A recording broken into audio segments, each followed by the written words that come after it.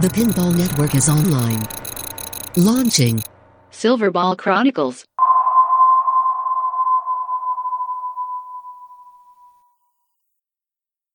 Hit the whamps. Hit the whamps. Oh, God. I listened to that interview, and now I'm even more upset with that stupid voice. Where it's canon?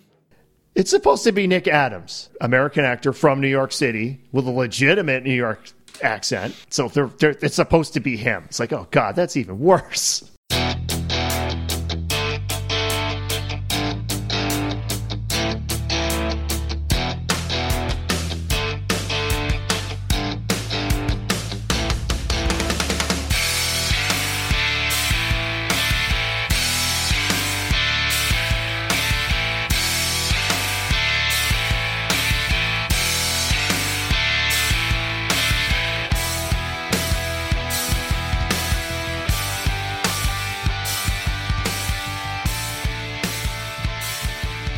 Ladies and gentlemen, thank you for joining us with Silverball Chronicles. I'm David Dennis with my co-host, Ron Go Leafs Go Hallett. How you doing, fella? Go, as in the Toronto Maple Leafs? The Toronto Maple Leafs. Actually, I'm a Rangers fan. Sorry. No, I got my friend in Toronto. As most people know, I lived in Toronto for 10 years. I've got a friend. He's got my spot all picked out on Yonge Street in Toronto. I am so excited. He's been sleeping there for 13 years on the street, but he still got my spot saved. This is the year, Ron. Dead silence. How you doing? How was your week? It was all right. Yeah, we're jumping into Silverball Chronicles a little bit quicker this time. We had a big gap between our last episode and the previous one before that. The last episode we did was Inside the Mind of Lyman Sheets, which was a bit of a tribute for you and I for Lyman and all that he gave to pinball. We've got a lot of positive feedback on that episode, and I wanted to say thank you to all of those who reached out via email at silverballchronicles@gmail.com.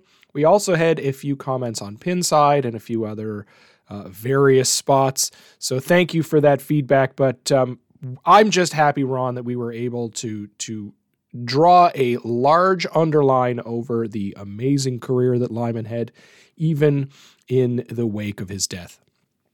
Yeah, I played a game of Attack from Mars just yesterday where I got my first ever dirty pool. I've never done that before. Oh, very cool. And then right after that, I got the billion hurry-up start of Total Annihilation. So thank you, Lyman. Also, it's been a rough go here so far in 2022, but Barry Ausler has passed away, and we want to remind everybody, if they want to learn more about Barry Ausler, there's basically 2 episodes dedicated to him in the archives at silverballchronicles.com, or you can go back in your podcatcher.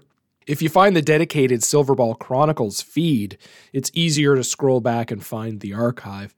But go back and listen to just the amazing things that Barry did for all of us here in pinball. I'd like to think that somewhere Barry and Python Angelo are together again. Yes, they're fighting, being angry. And Python is still missing deadlines. Yes. Anything exciting happening in the hobby? We got anything coming up here that you're really excited for? You're all in the tournament scene at the moment.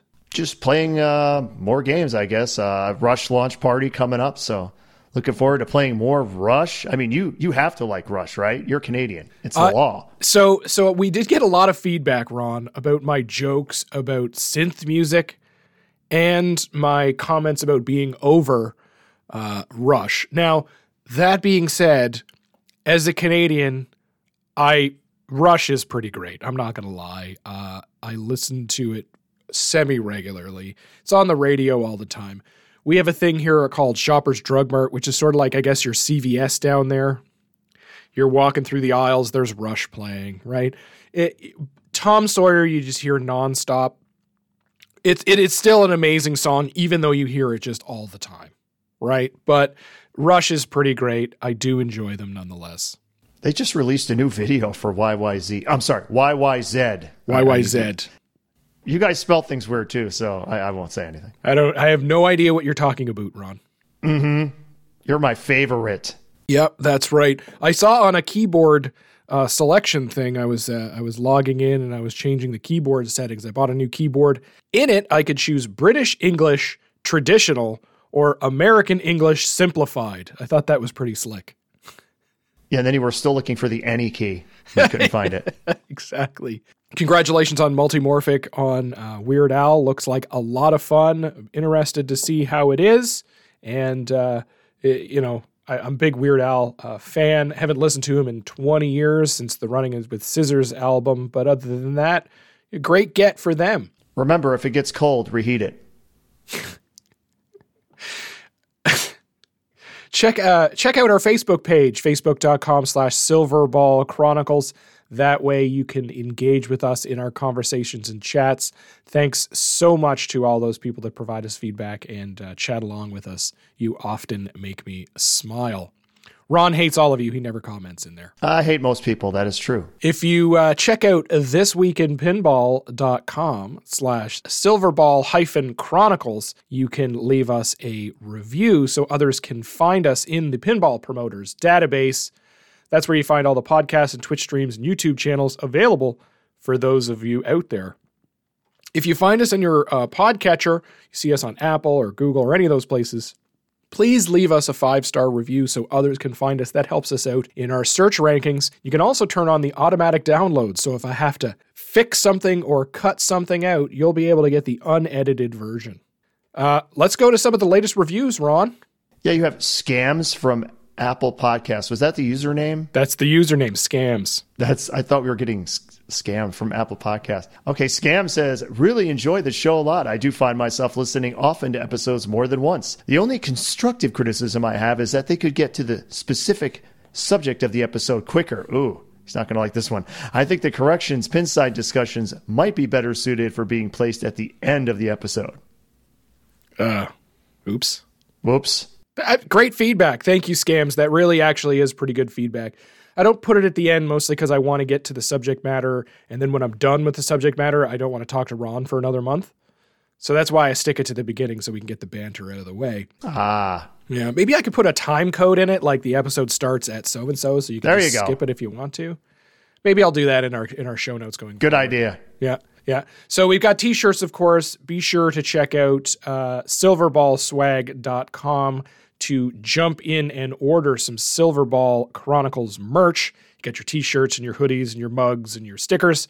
Every dollar helps us out here with the podcast so that we can get Ron to all those tournaments in Wisconsin so he can make it up into the top 100. No, you're not paying for me going to tournaments, just to let you know. There'll be someone who thinks that's true. And the $1 we get for the t-shirts is not going to help. That's not even going to pay for the flight. That's not even going to get me into the tournament. No, but it is going to get you the chocolate bar when you're there. What are you? You seem like you're like a Twix kind of guy. You a Twix kind of guy? I can't eat chocolate anymore. Yeah.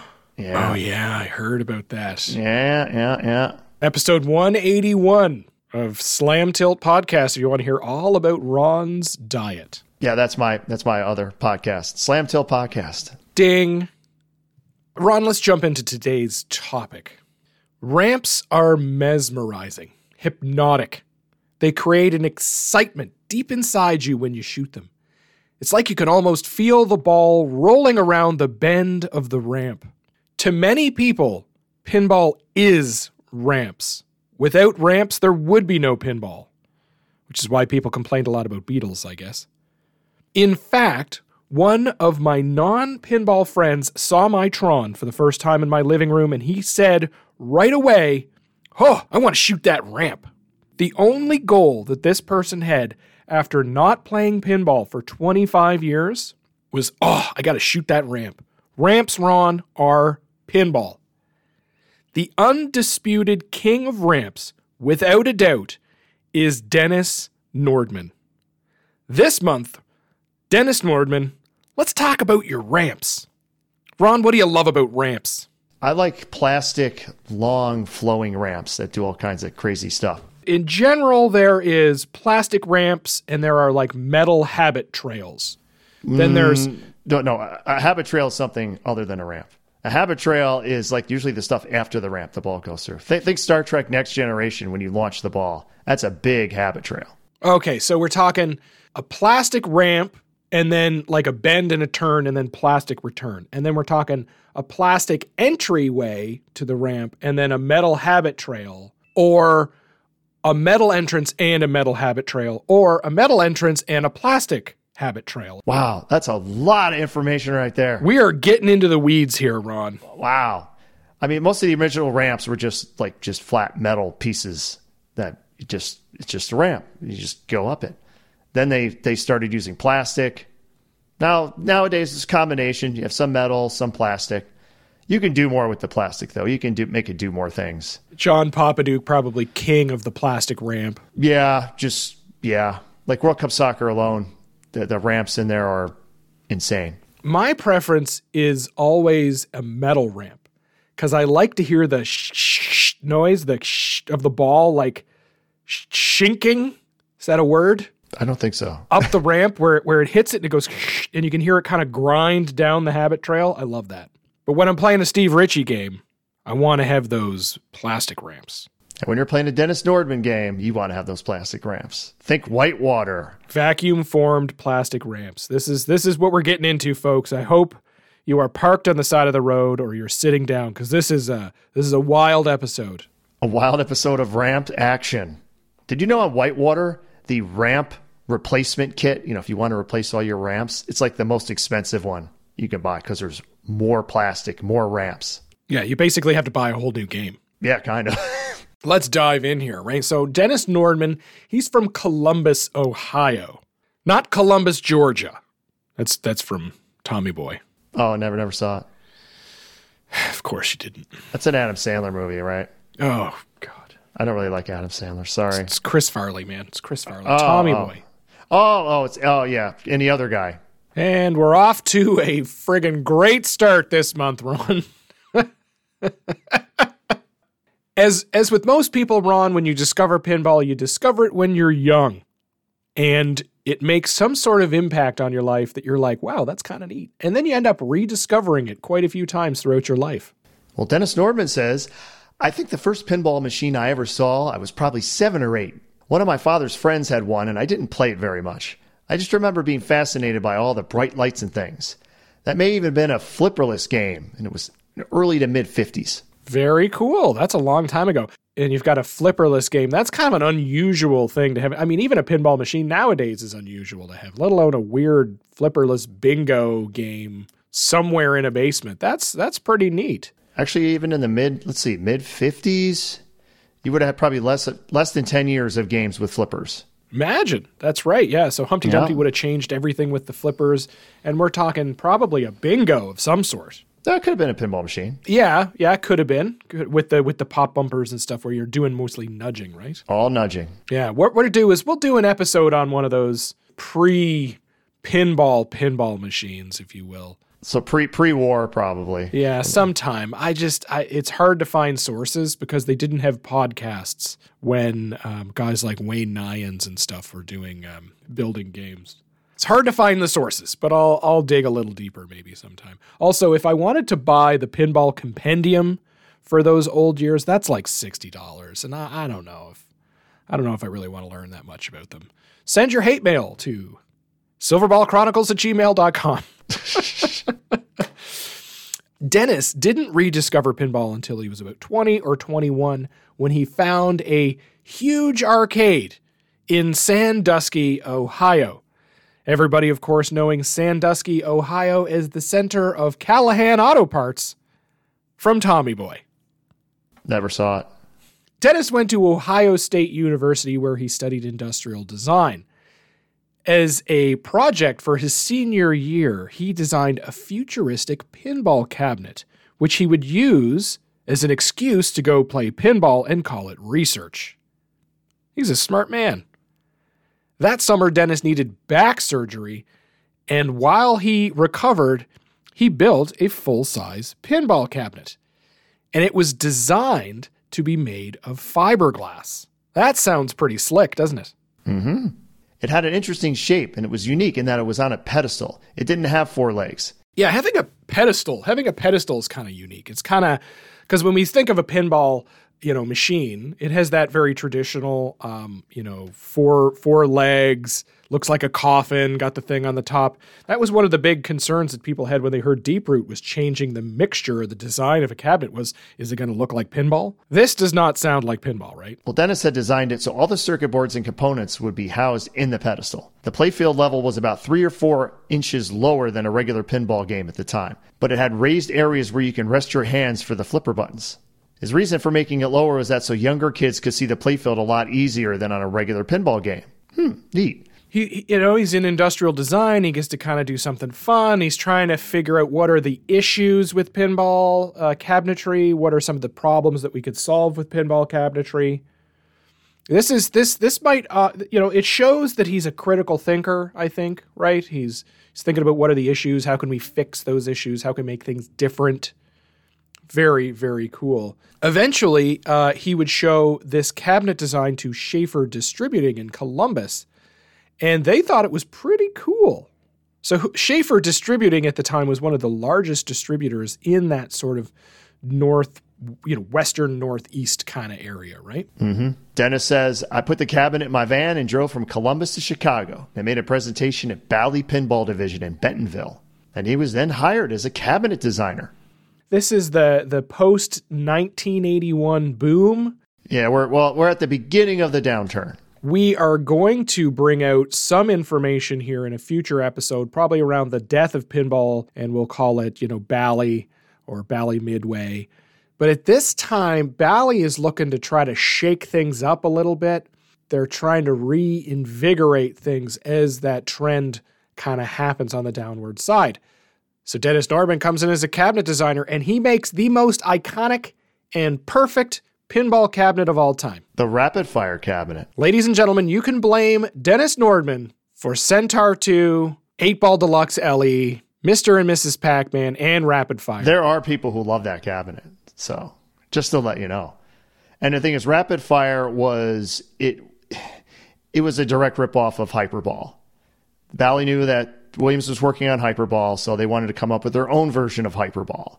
So they came up with Rapid Fire, which if you ever played that, it's like a combination pinball machine video game type of, a pinball machine with video game elements. You have a physical cannon, you move around and fire at stuff like actual balls.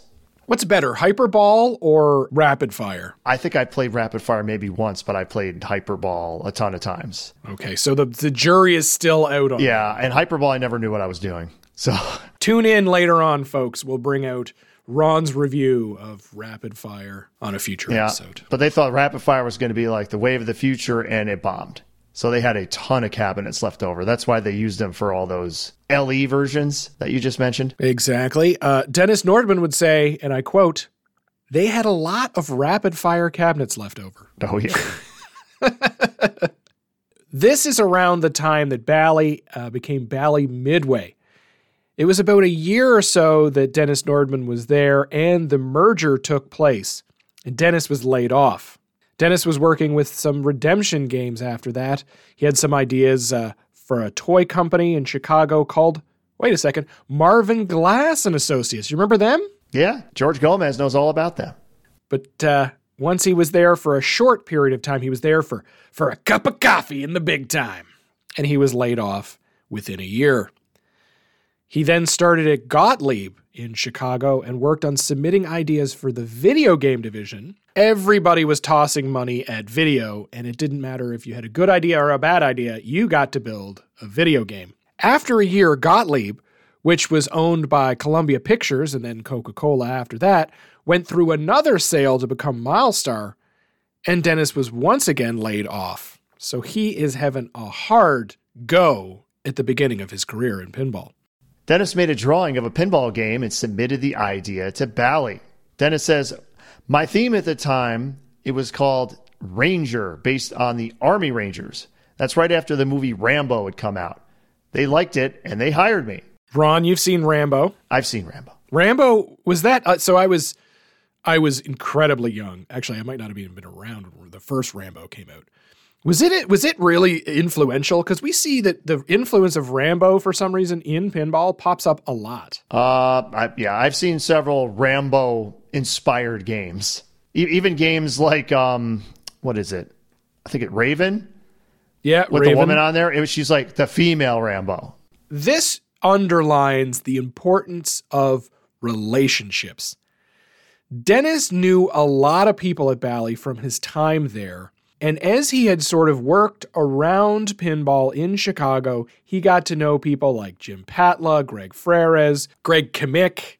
He's been able to build those relationships. And even though he's only lasting a year at each one of these individual jobs, he's built strong, positive relationships with people there. Everything in life is about relationships. And Ron, here's Life Lessons with Dave. Are you excited? Oh my God. Is this a new segment that people will hate? It is. Okay. Always be nice. Do your best. Keep your friendships because you never know when you may need someone's help. Build your personal brand and think about what you want people to say at your funeral and live today so that comes true. So in other words, be nice to who you meet on the way up because you may meet them on the way down. Exactly. Literally, it's the same thing. Okay. But this is more positive and less sad when I say it. Okay. This is the important thing that I think Dennis got, is he was a hard worker, he was a smart guy, and he kept his nose clean, and he kept grinding, and people respected that. And he got to make a game. The greatest game of all time. Special Force. Yes, this is a combat military themed Rambo ripoff. It's from September of 86. It's one of these Bally 6803 games, and we'll talk about that in a second. Sells 2,750 units, not very many. Design, Dennis Dornman. Art by Tony Ramuni, and we'll remember him from doing the art in Embryon. Black Knight. He's famous for Black Knight. Very, very interesting style of art. This is the sound by Neil Faulkner. Software by Raymond Merchant. Have you played Special Force? Oh, yeah. Of course I played it. It's a solid state game. I've played almost every one of them. I have played a lot of Special Force. I had a friend of mine, the first time I ever sort of got into pinball, and I met a guy and he had some machines. One of the machines that he had was Special Force. Yeah, doesn't it have the missile thing? Like you hit it does. Yeah, you hit a missile, and it does a little light show, and a missile comes and knocks a drop target down for you, which is pretty cool. They have these memory drop targets. It also has the nudgeable out lanes, which was really cool. And it's very green. Very green. Very green. Plastics, anyway, are very green because you're in the jungle. It's a kind of a cool game. Dennis would say that since this was his first game, Jim Patla did a lot to help him through it. He actually wired the whole game himself and hated every moment of it. That has to be the worst part about building a game, is running all those friggin' wires, especially in this era. Yeah, Dennis would say he knows almost nothing about electrical work or programming. He can change a light bulb, and that's about it. Yeah. Dennis's strength is definitely design of a play field and interesting ideas, and not necessarily doing the grunt work, if you will, or the really difficult, annoying, tedious tasks. Let's put it that way. The gameplay of this is particularly interesting. This is where the memory drop targets come in on the left side. So it has inline drop targets, very famous, a Bally staple. And you have a second set of pinball of flipper buttons on the side. And the extra flipper button, you can build up missiles by shooting a set of dangerous targets, and you build up your missiles, and then you can shoot down these tanks, which are these drop targets, and those reveal a multiplier shot behind them. It's kind of neat, but it's also kind of lazy because you can set how many you get right out of the gate, how many missiles you get right out of the gate. It also has they're memory drop targets. And what's the difference between a regular drop target and a memory drop target, Ron? Typically, it can control it being up or down and remember its state, hence memory targets. It has these cool bad guy drop targets. That's like Raven or the Scolari brothers in Ghostbusters, where they've got, they kind of block shots on the right side. Let's talk about the crazy plunge ramp thing that's going on here on the right side. Yeah. That's its patented name, by the way. Crazy launch ramp plunge thing. I think that was what it was called in the flyer. I will include links to all of these, in their show notes. Just go ahead and click in and take a look and search through IPDB in the show notes, and it'll show you the multi-level layered vacuum formed ramp that's there. The coolest part about the plunge on this game is that when the ball is in the trough, everything is completely silent. And the lights are all off on the playfield, and you hear like crickets, like there's nothing, like jungle noises. And then you can short plunge and catch the ball and do like a sneak attack. Or if you plunge the ball full plunge, it goes into the pop bumpers, which are shaped like, Vietnamese huts or something. It's theme integration, I think, at its finest. What do you think? I think we need to see the flyer. The next trend explodes with special force. The next trend is trademarked. They literally trademarked that phrase, so they must have thought that was going to be a big deal. I noticed that, and I was going to bring that up. Special theme, special features, special earnings. Rockets and bombs explode with bursts of light and sound. Attack drop targets with rockets without using the ball. Helicopter funnel ramp. Ball can be taken hostage. Wow. Skill shots, free hostages. 2 million point escape bonus. Multi-ball play. Yeah, the whole ball can be taken hostage thing. I know that sounds pretty awesome, but basically what that is it means that you can lock a ball. But it sounds way better when you say it that way. Sounds way better. It's marketing. Marketing is through the roof. I want to play this now after reading this flyer. Be part of the next trend.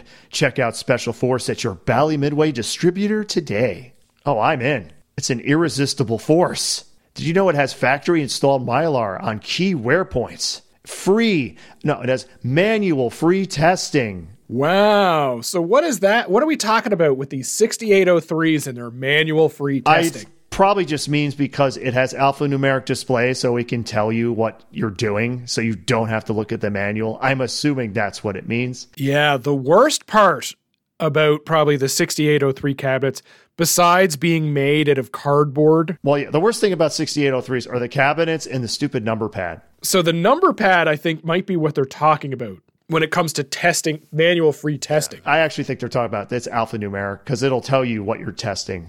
So what is the keypad? Let's wind it back. What is that keypad? It's literally it's a keypad that's inside the game. You can take it out, like hold it in your hand and use it. This is what you use to get into the menu. It's like a really crappy TV remote. To change the settings. Look at stuff. That's what you use. There's no like buttons or any like the older games or most of the other games. They have buttons like inside the coin door, and you get into like a service menu. This thing, you use the pad. It's the wave of the future. The problem is that the pad doesn't work. You can't get into the service menu. Yeah, if you break the pad the pad, it has those, it's like a plastic cover over those little buttons. You see those in those, like when you buy those LED lights from China, those photo picture frames that have those like cheap little remotes. Like once you wear that out, you're kind of toast. And also the cabinets are horrible. They are made out of paper mache. Yeah. It's like balsa wood, cardboard. They fall apart easily. Plus, they did weird things with some of the cabinets with the shape and stuff. I'll mention around this time, it's when things kind of went downhill at Bally, they started to cost cut.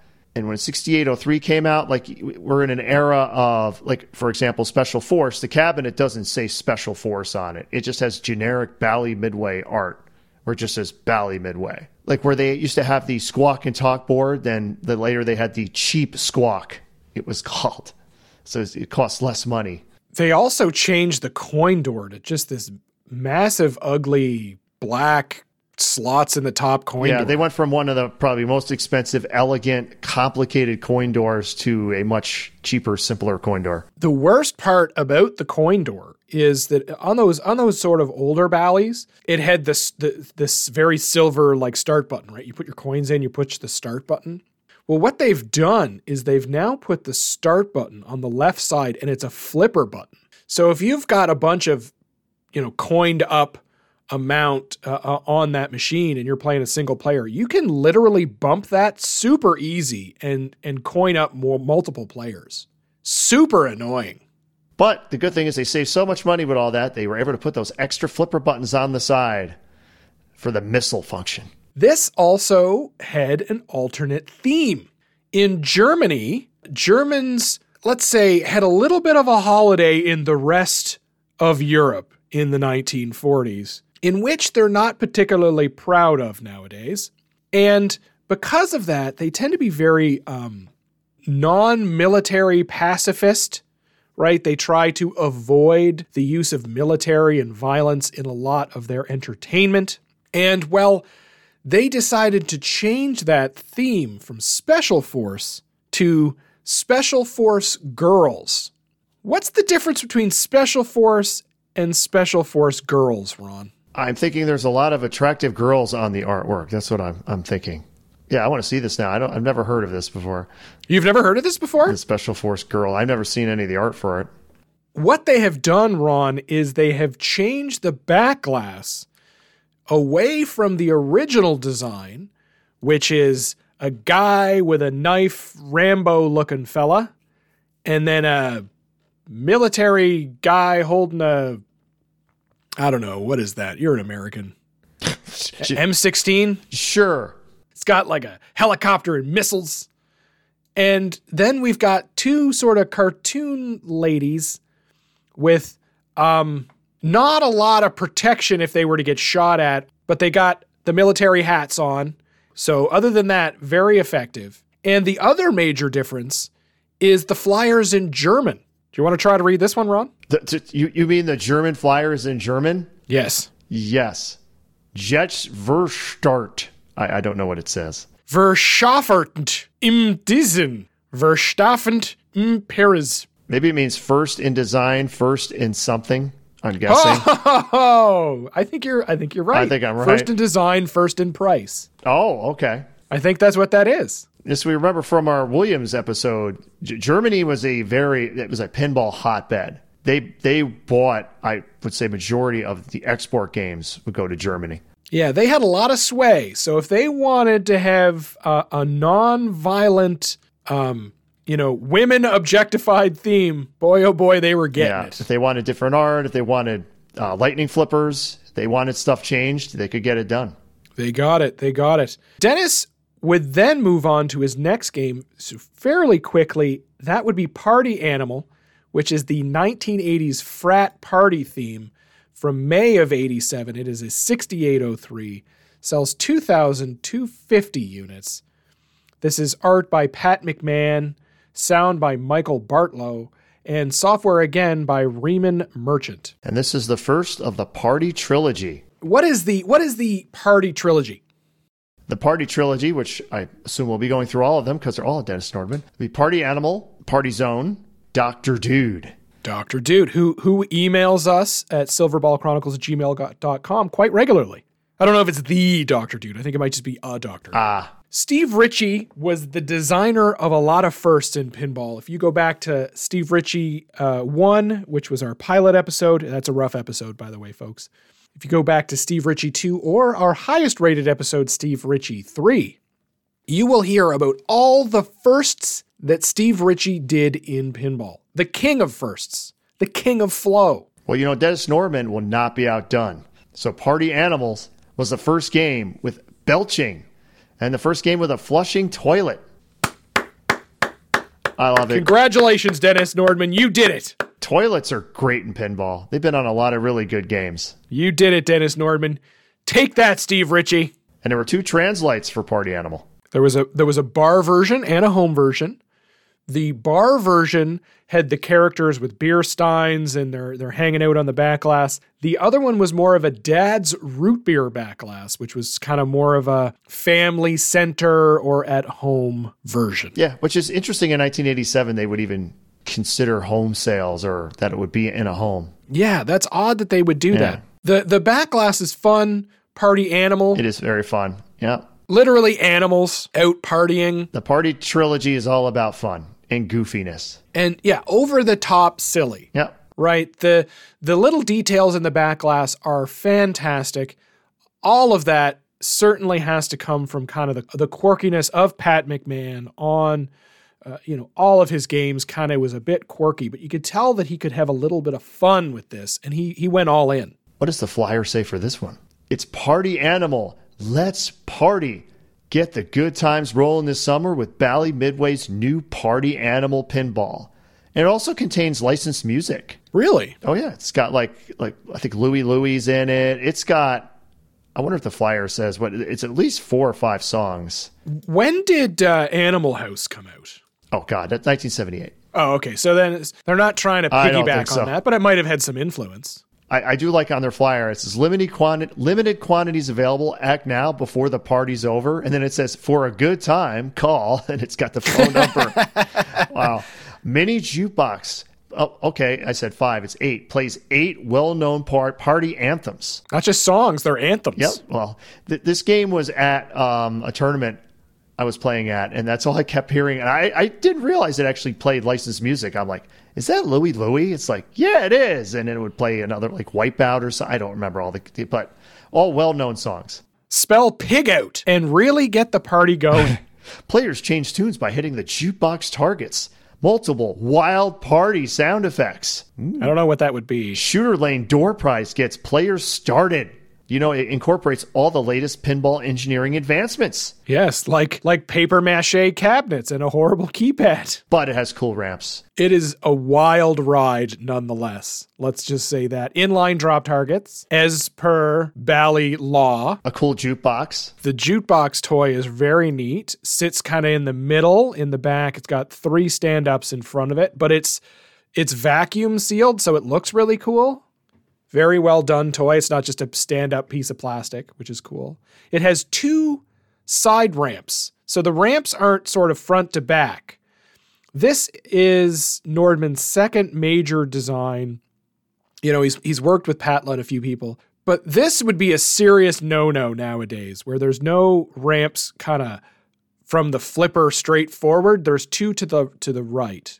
And I don't know if that would get through designs nowadays. I think people would crap all over that. Yeah, I think we need to have a more open mind and try different things. But that's just me. Let's talk about this flipper up here, this third flipper to those side ramps. Is there anything that when you look at that, you're like, that looks familiar? Well, it looks familiar to a lot of games. Well, this flipper, I think, looks a lot like the flipper that's in Avengers. It kind of sits up around the orbit. It floats in the middle of the playfield. There's no post in front of it. It is part of the design, which is kind of cool. Avengers or Godzilla? Avengers, because it's not like you can't shoot around it. When you're shooting up to that Avengers tower, and then on the left side is the Hulk shot. It's not positioned in exactly the same place, but you can see that you can't do something that hasn't been done before in pinball. And to think about Bally's of this era, they really try to create an atmosphere. Like everything, there's even art on the apron that matches the theme, tons of plastic. The cheapest thing is probably to do the art. You got your in-house art team, let them go to town. This is probably one of Pat McMahon's best, because he really had a lot of fun, I think, with this, because he could kind of do whatever he wanted with, I would say, a lot of freedom. I'm looking at a koala bear. I believe that's a koala bear. And he's saying, "G'day, mate." Of course he is. It looks like a lot of fun. I haven't played one. I know somebody in my area that has one, but I've never played one. I know a certain host of a podcast that really needs to go to some shows and play some games. It's bad. Yeah, I'm thinking I'm going to get to Pintastic, actually, speaking of that. I mean, for our listeners, how many times have you heard Dave like, I haven't played that. I haven't played that. I haven't played that. But I'll tell you what, I have played some of the weirdest random stuff, though. So take that. Okay. Let's jump into a really fun one here. This is Blackwater 100. Yes, Blackwater 100. It's a motocross theme from March of 88. It's a 6803. It sells 3,000 units, his largest seller to date. Now, in this era, kind of selling 3,000 units is pretty good, considering that you're not, Williams. We're getting into kind of the upward swing, if you will, now in the late 80s. This is the art by Tony Ramuni, sound by Neil Faulkner, Dennis Nordman and Greg Ferreras. That's interesting. They're doing the sounds, and we'll get into that in a minute. And Gary Oglesby on software. The license for Blackwater 100. Oh, yeah, I forgot. It's actually a licensed theme, technically. It's not just motocross, and we just called it Blackwater 100. The Blackwater 100 is a motocross ATV race. It was held in Davis, West Virginia, and it was known for having a bunch of water crossing sections near Route 93. The uniqueness of this event were that people would get super close to the action in all of these water areas, and they were actually flipping around and splashing around and having a good time while these motocross bikes were going by in a dangerous fashion. And they were called mud fleas. Super unsafe. If you want to think good old boys, this is basically a good old boys kind of event. I've been to events like this in my area, and they are a lot of fun. There's a lot of beer coolers, a lot of smoking. I'll include the YouTube video about the Blackwater 100. In fact, when these ATV and motocross guys get stuck in the mud, a lot of the people who are on the sidelines actually help them get out. Dennis drove to the Blackwater 100 in Virginia when he was living in Ohio. Dennis is a large motocross fan, drives his own motocross bike. Unfortunately, the event was canceled in 1993, and I'm assuming probably due to safety or the quality of the family environment. Does this seem like an entertaining weekend for Ron Hallett? Not something I'd probably go to. But remember, I don't like people, so. Dennis and Greg were on sound. What's up with that? I know Greg Ferreras would end up doing a lot of speech calls in games in the future. They did. The two of them actually took some recording equipment to the Blackwater 100 motocross event, and they would record a lot of those sounds. Dennis would also bring his motocross bike to the Bally office. He would drive around, and they would record that sound to use in the machine. So those machines are not sort of synthetic, created noises of motocross bikes. Those are actually noises of Dennis Nordman driving around. This is also another great first in pinball, but an actual first this time, Ron? A buy-in feature. The worst. The worst? What's a buy-in feature? When your game's over, you can buy in for more money. Usually you can play like another ball. Keep that train running. Yeah, those are really popular in those Bally Williams wide bodies. The buy-in was a big deal during that time. In Blackwater 100, a buy-in can buy in anywhere from 1 to 3 extra heats, depending on an operator setting. The player has 15 seconds after heat 3 to press the start button to continue. Pressing either green button cancels the buy-in. It has some unique code as well in this game. Typically, in pinball, you get one ball until it drains, and you do that 3 times. Blackwater 100 gives you 3 heats of at least 3 balls each. For each heat, 3 balls must be loaded into the starting gate, at which point you start the countdown and that begins. Yeah. Have you ever played Blackwater 100? I have not. So you plunge 3 balls to the gate, and it's like the starting line, and then it does a countdown, and what they don't tell you, and you just have to know this, there's actually like a skill shot, kind of. There's you hit, I can't remember if it's the flipper button or one of the other buttons. It'll count down 3, 2, 1, start. And the closer you hit the button to when it starts, the more points you get. It's like a skill shot. When you look at Blackwater 100, it is insane. You notice there is a lot going on there. It has the most plastic I think that has ever been in a game. Nothing compares to this. It's super impressive. It is super impressive. It also has arrows and yellow bits at the back of the playfield and the front of the playfield, which I think are the rules, which you had mentioned a moment ago, are a bit confusing. It also has the only instance of the phrase "suckin" I've ever seen in a game. There you go. Another first for Dennis Nordman. It literally says "suckin" on the playfield. But it has a shot where the ball actually is on a ramp. It's on plastic on the freaking apron, like behind your flippers. Have any other machines before this had so much on the apron? No.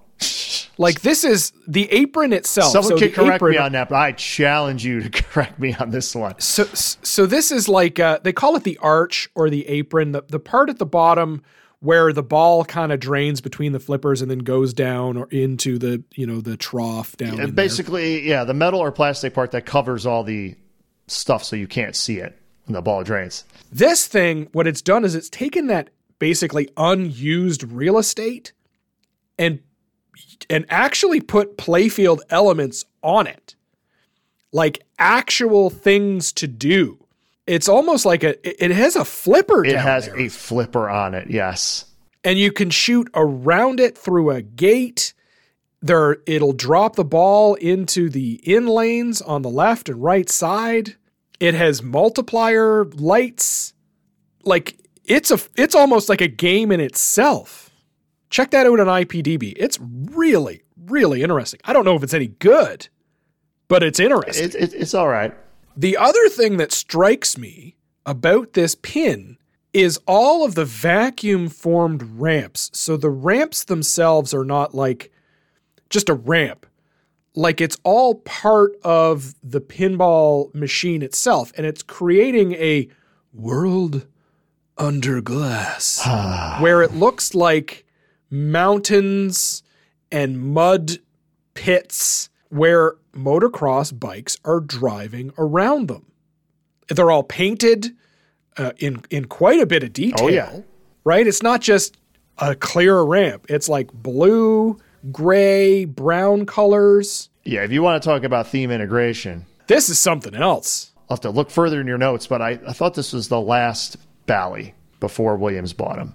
So this was a heck of a way to go out. It was really cool. This era, and we'll bring this up maybe in another episode, this is where Bally was trying to be very different than everybody else. They figured they couldn't compete on things like code or build quality with Williams. So what do? You try to do something that's completely different. And I will say, as much as we put poo-poo the 6803 with the cabinet and the number pad, the one thing the 6803 could do, it could drive more lights than the other systems, the other manufacturer systems. So they would have a lot of computer-controlled lights on the game, tons of them. It was very pretty. Around this time, Bally Midway would also bring in a Dan Langlois. He's most known for doing like Black Belt, Heavy Metal Meltdown, a few games, and they were really off the wall when it came to design, flippers in all directions. It was very weird. Dennis Nordman is sort of that same class. They tried to do things that were completely different to invigorate and stand out amongst the Gottliebs and the Williams of the time. All right. Looking at the flyer, mud, sweat, and tears. Bally puts you out front. Bally puts you out in front with Blackwater 100. Don't get left behind. Add Blackwater 100 to your collection and watch your earnings accelerate. Brand new price per play strategy. Wonder what that meant. Ooh. Wonder if that was a 50 center. Maybe. There's a great photo in the back here. Two guys running through the mud. Yep. And one guy, the front end of he's not making it. His front end, his wheel on the front end is buried in this black and white photo, and he is falling flat on his face. Thank God he's got a helmet, though. You know, motorcycles and pinball really seem to get along. If you go back to, Evel Knievel, you got No Fear, Blackwater 100, Harley Davidson. It's the world's toughest race. It's not just about laps around a track. It's about a grueling course that takes the rider through swamps, rivers, mud, and more. Get ready for the ride of your life. And all those things are on the art, by the way. Every one of them. Red, yellow, green, go. With the motocross-style start, you get triple the action. 3 balls rev up at the player-activated start gate to authentic dirt bike sounds. Feel the excitement of multi-level playfield depicts actual race environment, hair-raising turns, treacherous rocks, plus special test feature shot with 5th flipper challenge. I take it that's the flipper on the apron. That's the weird one on the apron. It's your special test. Yeah, it's got like a raised upper playfield kind of thing in the back with 2 flippers. If they made this today, the budget would be like $20,000. This thing is it's cool. I don't know how it plays. I'm sure it plays fine. It plays fine. It's probably got a bit It plays fine. Yeah, it's got a bit of clunk, I'm sure. The other issue is it's got the Bally flippers of the time, which are not the greatest. Yeah, they're a bit Sloggy, squishy. Yeah, they're not snappy. Let's put it that way. Yeah, we've been spoiled by the engineering at Stern, I think, recently with their quality of flippers, that it's kind of ruined everything else. It's very cool. I think this got a lot of attention when it was launched in 1988. Would you own one, Ron? Is this a 6803 that would be in your basement? No. There's only one 6803 that would be in my basement. Can you guess what it would be? Oh. 8-ball champ. Gee whiz. Oh, of course. Yep. Great art on that one, too. Wait a minute. Your notes say it's the last Bally Midway game. It does. I was right. This Bally Midway was then sold to Williams to become Williams Bally Midway. But most people just sort of call it Bally Williams. So for the transition to Williams, Dennis says, when we came into work one morning, I wasn't there, my wife said, we've been sold to Williams. Some of you will be let go. So that was kind of a nerve-wracking time. And if you're wondering why his wife said, we've been sold to Williams, his wife was actually a secretary at Bally. Yes, they both had met at Bally. The Bally designers really struggled for a while in this new model. There was a lot of competition between the Bally designers and the Williams designers. There was like battle lines were drawn. In fact, they had a lot of trouble even getting stuff done in the model shop or getting prototypes done in the prototype shop. Eventually, they realized that the Bally designers could do a great job, and eventually the pressure stopped with the silly competition that would happen. That doesn't sound like a whole lot of fun, Ron. No, because the Bally guys were kind of the outsiders. They got bought by Williams, so they were the number 2 I guess team. They had to prove themselves. That's why a lot of them, though, like when they would have the games, it would be under the Bally logo instead of the Williams logo, like a lot of the Bally guys. The Williams guys didn't want them to have that logo name, right? So they'd play these little games back and forth. Like Steve Ritchie would not do a Bally. Like when they took him over, if you look, every Steve Ritchie game is a Williams game from that era. Little trivia there. Unlike some of the other designers who would do, like, obviously Pat Waller did Bally games, he did Williams games. I mean, it's the same company. Dennis Nordman's breakout hit was the first release that he had at the new Bally Williams. That was Elvira and the Party Monsters. This is from September of 1989. It sells 4,000 units, so his biggest seller yet. The design by Dennis Nordman and his mentor Jim Patla. Art by Greg Freres. Sound and music by the legend Chris Granner. And software by Mark Panaccio. This is a licensed theme. It is. Elvira. Cassandra Peterson is an American actress, writer, and singer. She's best known for portraying the horror hostess Elvira, Mistress of the Dark. She gained a lot of fame in Los Angeles on a television station, KHJ-TV, wearing a revealing black gothic cleavage-enhancing gown. She would host Elvira's Movie Macabre, which was a weekly B-movie presentation. Yep. Where they would sort of mock the show in between commercial breaks. Yes, they show a bad movie, and then she, during breaks in the movie, would come on and make comments. This seems right up your alley. Up my alley? Well, B movies are always up my alley, yes. Were you aware of Elvira? I was aware of Elvira. I saw some clips of the show, but I was more aware of her being Elvira. She's famous for being Elvira.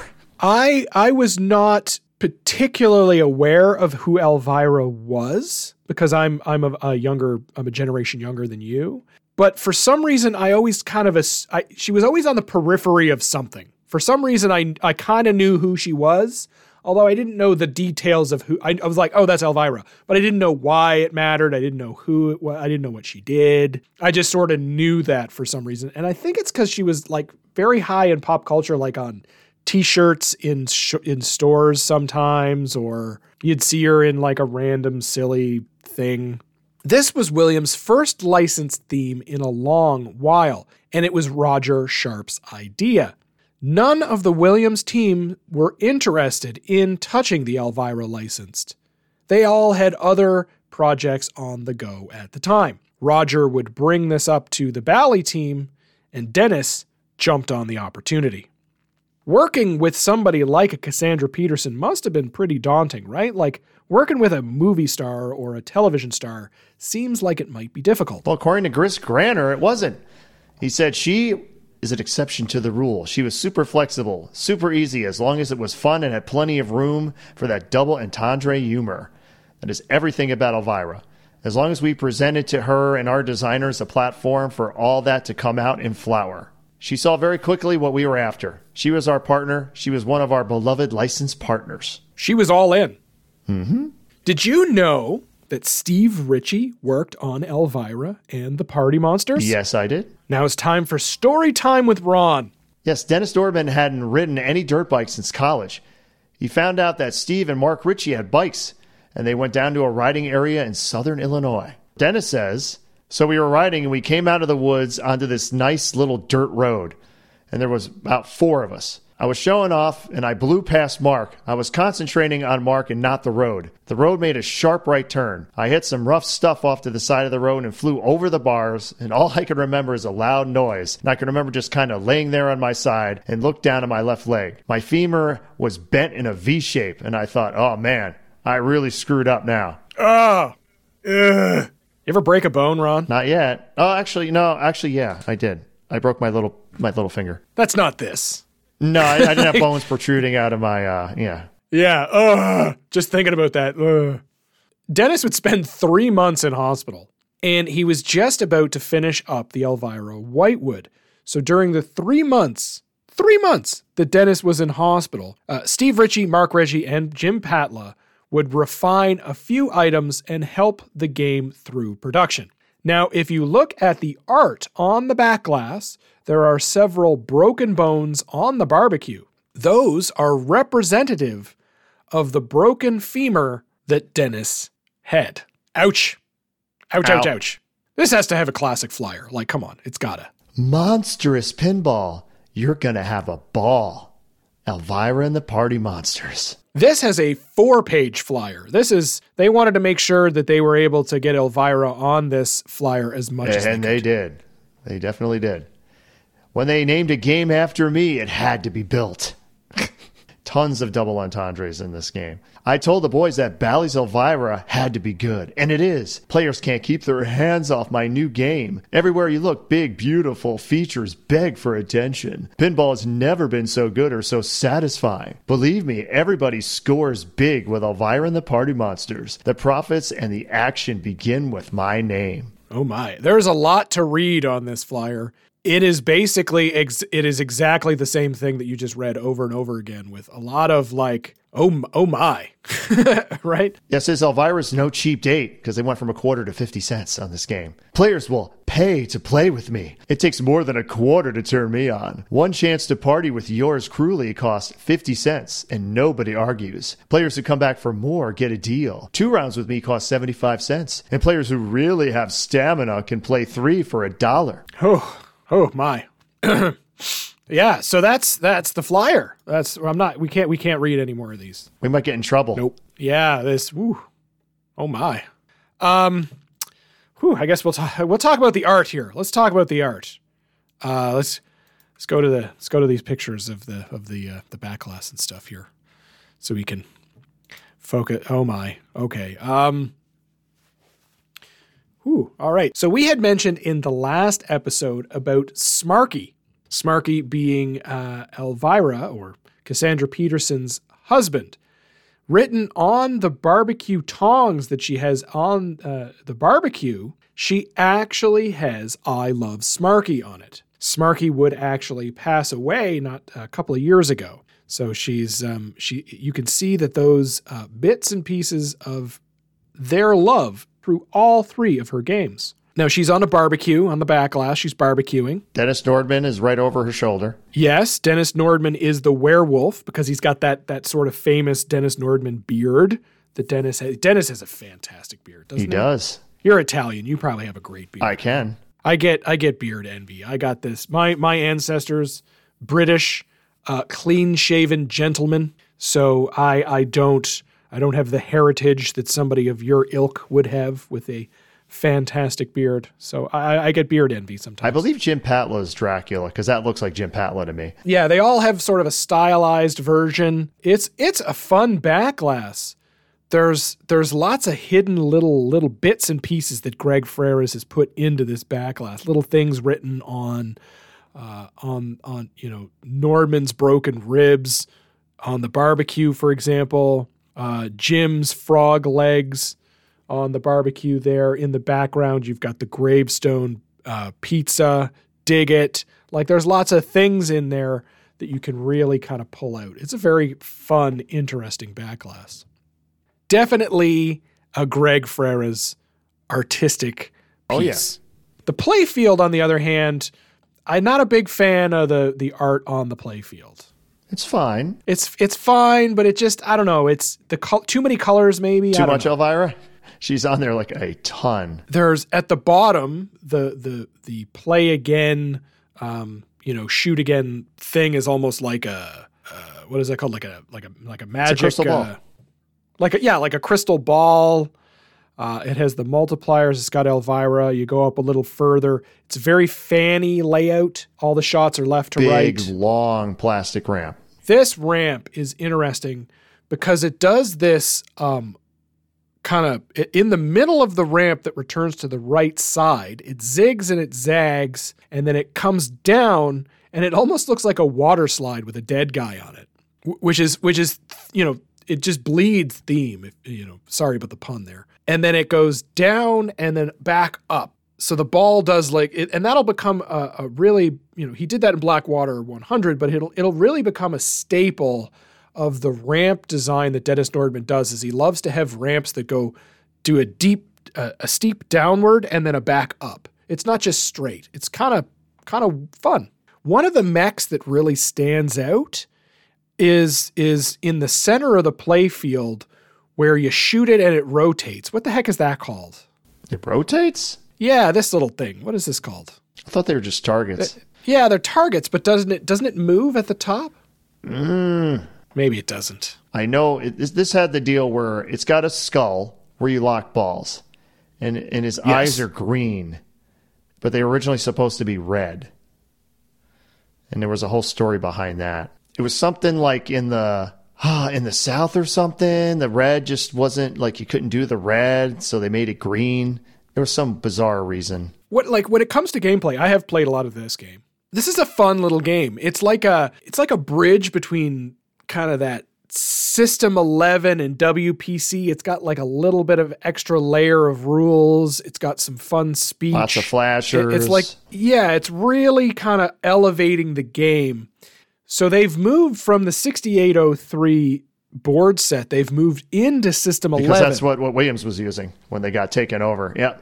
So now they're able to sort of get another layer of exciting, kind of different. And you can really see the difference between, the original 6803 and what the leadership at Williams would allow them to do where they couldn't do it maybe so much on the Bally system. The flippers are way better. That's for sure. Way better. Now, the competition would continue. Now, they were able to do their prototypes and stuff in the lab, and they were given a little more leeway, but there was still a lot of competition. Some of that competition came down to when your machine was released. And there's sometimes I think you don't want a pin to be released. One of those times is probably around a Steve Ritchie game. The other one is you don't want your game released somewhere around a Pat Lawler game. Ward Pemberton. You'll know him, of course, from Fathom. And one of my favorites, Mousing Around, and Gilligan's Island. Elvira and the Party Monsters released, Elvira and the Party Monsters released just before Whirlwind, at the same time within a few months of each other. There was intense competition. Can you imagine that you're kind of positioning your game and you want to do it, and you're getting your bestseller of 4,000 units with Elvira? You got a license. It's got this teenager-inducing double entendre stuff. And then swinging in right behind you is Pat Lawler's Whirlwind, which is probably, the best System 11? And the funny thing is, in today's market, that would be seen as the opposite. Like Elvira's the license. Whirlwind would probably sell nothing because it had no license. Yeah, how true is that? So the competition continues. We're going to go into Dr. Dude and his excellent Ray. This is a malpractice party theme. Malpractice party theme. August of 1990. It is a System 11. It sells 3,983. Dennis Nordman on the design. Art by Greg Freres again. Chris Granner on sound and music. Bill Futzenreuter on software. You always say his name right, but you can't say some of the easier ones right. It's crazy. I don't know what that is. This was the last System 11. And it is also the second in the party theme. Trilogy, yeah. And actually, the very end of the run, the Dr. Dudes, there are WPC Dr. Dudes at the end of the run. This is Dennis Nordman's first game released at the new Bally Williams, but he had been working on this game prior to Elvira when he was at Midway before the purchase. They still hadn't sorted out some of the names just yet with the whole Bally Midway Williams thing, but eventually they would release it. This game, Ron, was going to be Teenage Mutant Ninja Turtles. The spinning disc was going to be a bad guy machine to destroy. Interesting. Management thought that Teenage Mutant Ninja Turtles was too childish, and they did not pursue the license any. Fail. That was a bad idea. Yep. It sells 3,983 units. If it had been Ninja Turtles, they probably would have sold more, right? I think they would have sold more. Well, somebody did pick up the Teenage Mutant Ninja Turtles license, didn't they? East, because they picked up every license. And how many units do you think they sold? I don't know. How many? Do you think they sold more because they had the license? In 19... Yeah, I'd say yeah. No, they sold less. Oh! They sold 3,750 units, So what do I know? If you want Ron to consult with you on licensing, send us an email at silverballchronicles@gmail.com. But I'm actually quite surprised at that. I don't know if that has to do with the fact that it's Data East versus a Bally Williams thing, where Bally Williams tend to sell more machines anyway. That's true. I do think, though, if Bally Williams had done Teenage Mutant Ninja Turtles, they would have sold another 1,000 units for sure. This theme was Greg Ferreras' idea. Greg says, Dr. Dude was me fulfilling my Mad Magazine fantasy. We wrote the script and had lots of fun. Good old Mad Magazine. We had spoke before about Greg's love for art in general. You can go back to our Bally art episode. There's 2 of them there called Moving Units. In there, we spoke about Greg Ferreras and how he would often model and use Polaroid pictures to be able to make sure that he got the perspective correct on all of his photos. Well, Doug Watson actually modeled for Dr. Dude's hand on the back glass. It's kind of the way he's positioned. Kind of he's holding the stick. It's a tongue depressor. Yeah, that's a very fancy way. The stick is probably not the best way to say that, I guess. This is very comic booky, very over the top. Oh, yeah. It might have the most text of any back glass ever. There's a whole story going on the back glass there. They didn't just make a flyer like Fathom to make a comic. The whole story is there. Basically, this guy's he's a nerd, he's a geek. Then what does he do? He experiments on himself. Or he makes the excellent ray. He gets hit with the excellent ray and he becomes Dr. Dude, the coolest doctor around. The whole nerd culture is very different nowadays than it certainly was in the 1980s. It's like not a bad thing to be a nerdy anymore. Yeah, being a nerd now is cool. In 1990, it was not cool. It was like the worst possible thing that you could be. And I find that kind of funny, right? Because now it's like pretty much everybody's playing video games in one way or another. or board games or whatever. But that was like the weird thing to do back then. Yeah, your comic book movies make billions of dollars. Yeah, you wanted to be the cool guy. You didn't want to be the nerd. And this is a perfect example of that culture personified. The doctor says, get hip, earn respect, be the envy of your friends. That's sad. That's actually really sad. Only Dr. Dude has all the right ingredients for success. I should talk, because he kind of talks like a bro surfer guy in the game. Yeah, do it. You got to do the bro. Start again and do it with the bro. Only Dr. Dude has all the right ingredients for success with the multiple value rewards of the Bag O' Tricks Grand Champion high score to date, reflex targets, and 1 million point reflex 1-2-3 sequences. You get that, dude? Whoa. Whoa. That's excellent. Players will quickly discover the excitement of gaining a heart of rock and roll, magnetic personality, and gift of gab. Then take a spin in the molecular Mixmaster to activate the excellent ray. Oh, yeah. I can do that voice all day. All day. Yeah. Love it. And that's literally what he sounds like in the game. Yeah, because that's the way you wanted to sound. Yep. You didn't want to sound like Ron. No, I would need to change. I want to be cool, man. Scoring punch for profit power. This is a ramp excitement frenzy here. We're shooting behind the backboard. We got one ramp that lands in the upper playfield, like it just dead end ends into the upper playfield with a magnet in the middle of it. And then that goes to a habit trail down to the other side if you don't flip. You know, only Dr. Dude and his excellent array will keep players coming back for more with operator earnings that are just what the doctor ordered, dude. You know, and it's got the excellent, the Mixmaster, which is basically, it's just a spinning disc. Yeah. But you know, from this game on, any game that has something similar, most players will just say, oh, look, it's a Mixmaster. They actually pulled it off. It's kind of fun. It's kind of unique. It is a goofy, funny game. It's funny and fun enough to not be silly. Oh, right? It's silly. It's silly. I don't know. Once you get too silly, it gets you're off in the weeds and you can't do it. But I don't think it's silly. I just think it's goofy enough. It's technically called the Molecular Mixmaster. Now, it's literally just a spinning disc. You hit it up there. You hit another long plastic ramp. You go into the Mixmaster, which looks like a phone handset cord thing plugged into it. It's supposed to be like electrified, even though it isn't. It's just for look. It's science, Ron.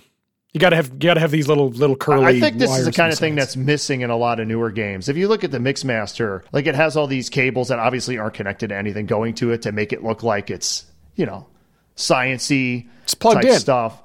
Like Metallica, originally his helmet was supposed to have one of these same type of cords coming out of it because he was getting electrified, but it was cut. If you really want to picture what this Mixmaster looks like, it's almost like Dennis Nordman reused this in Pirates of the Caribbean with Stern. It didn't almost reuse it. He completely reused it.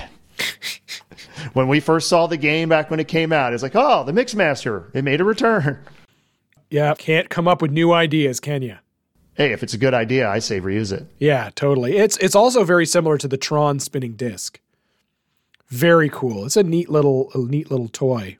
I think it's those things that set games apart as being unique when they've got something that's completely kind of weird and different. Hey, Pinheads. When I'm not doing this podcast, I'm Dave, the financial advice guy. In a recent survey, we found that 70% of those polled were concerned about their retirement strategy. Canadians have a number of concerns when looking out over the next 15 years. Professional financial advice is key to helping you through a variety of challenges, ranging from inflation, market volatility, and determining how to maximize your retirement income in the safest, most effective, and tax-efficient way. Today's economy requires an experienced hand and a personalized plan. Don't take my word for it, just listen to Nordman. I am the Nordman, and I approve of Dennis Financial's investment and insurance advice. Their opinions on vacuum pump ramps are great too. If you're looking for a more human dimension to your financial advice, Dennis Financial Inc. has you covered with advisors licensed in most Canadian provinces. Contact me via email at david@dennisfinancial.net for a free rate quote and a copy of our Value of Advice ebook. Or check out dennisfinancial.ca. Insurance solutions provided by Dennis Financial Inc., Canadian residents only.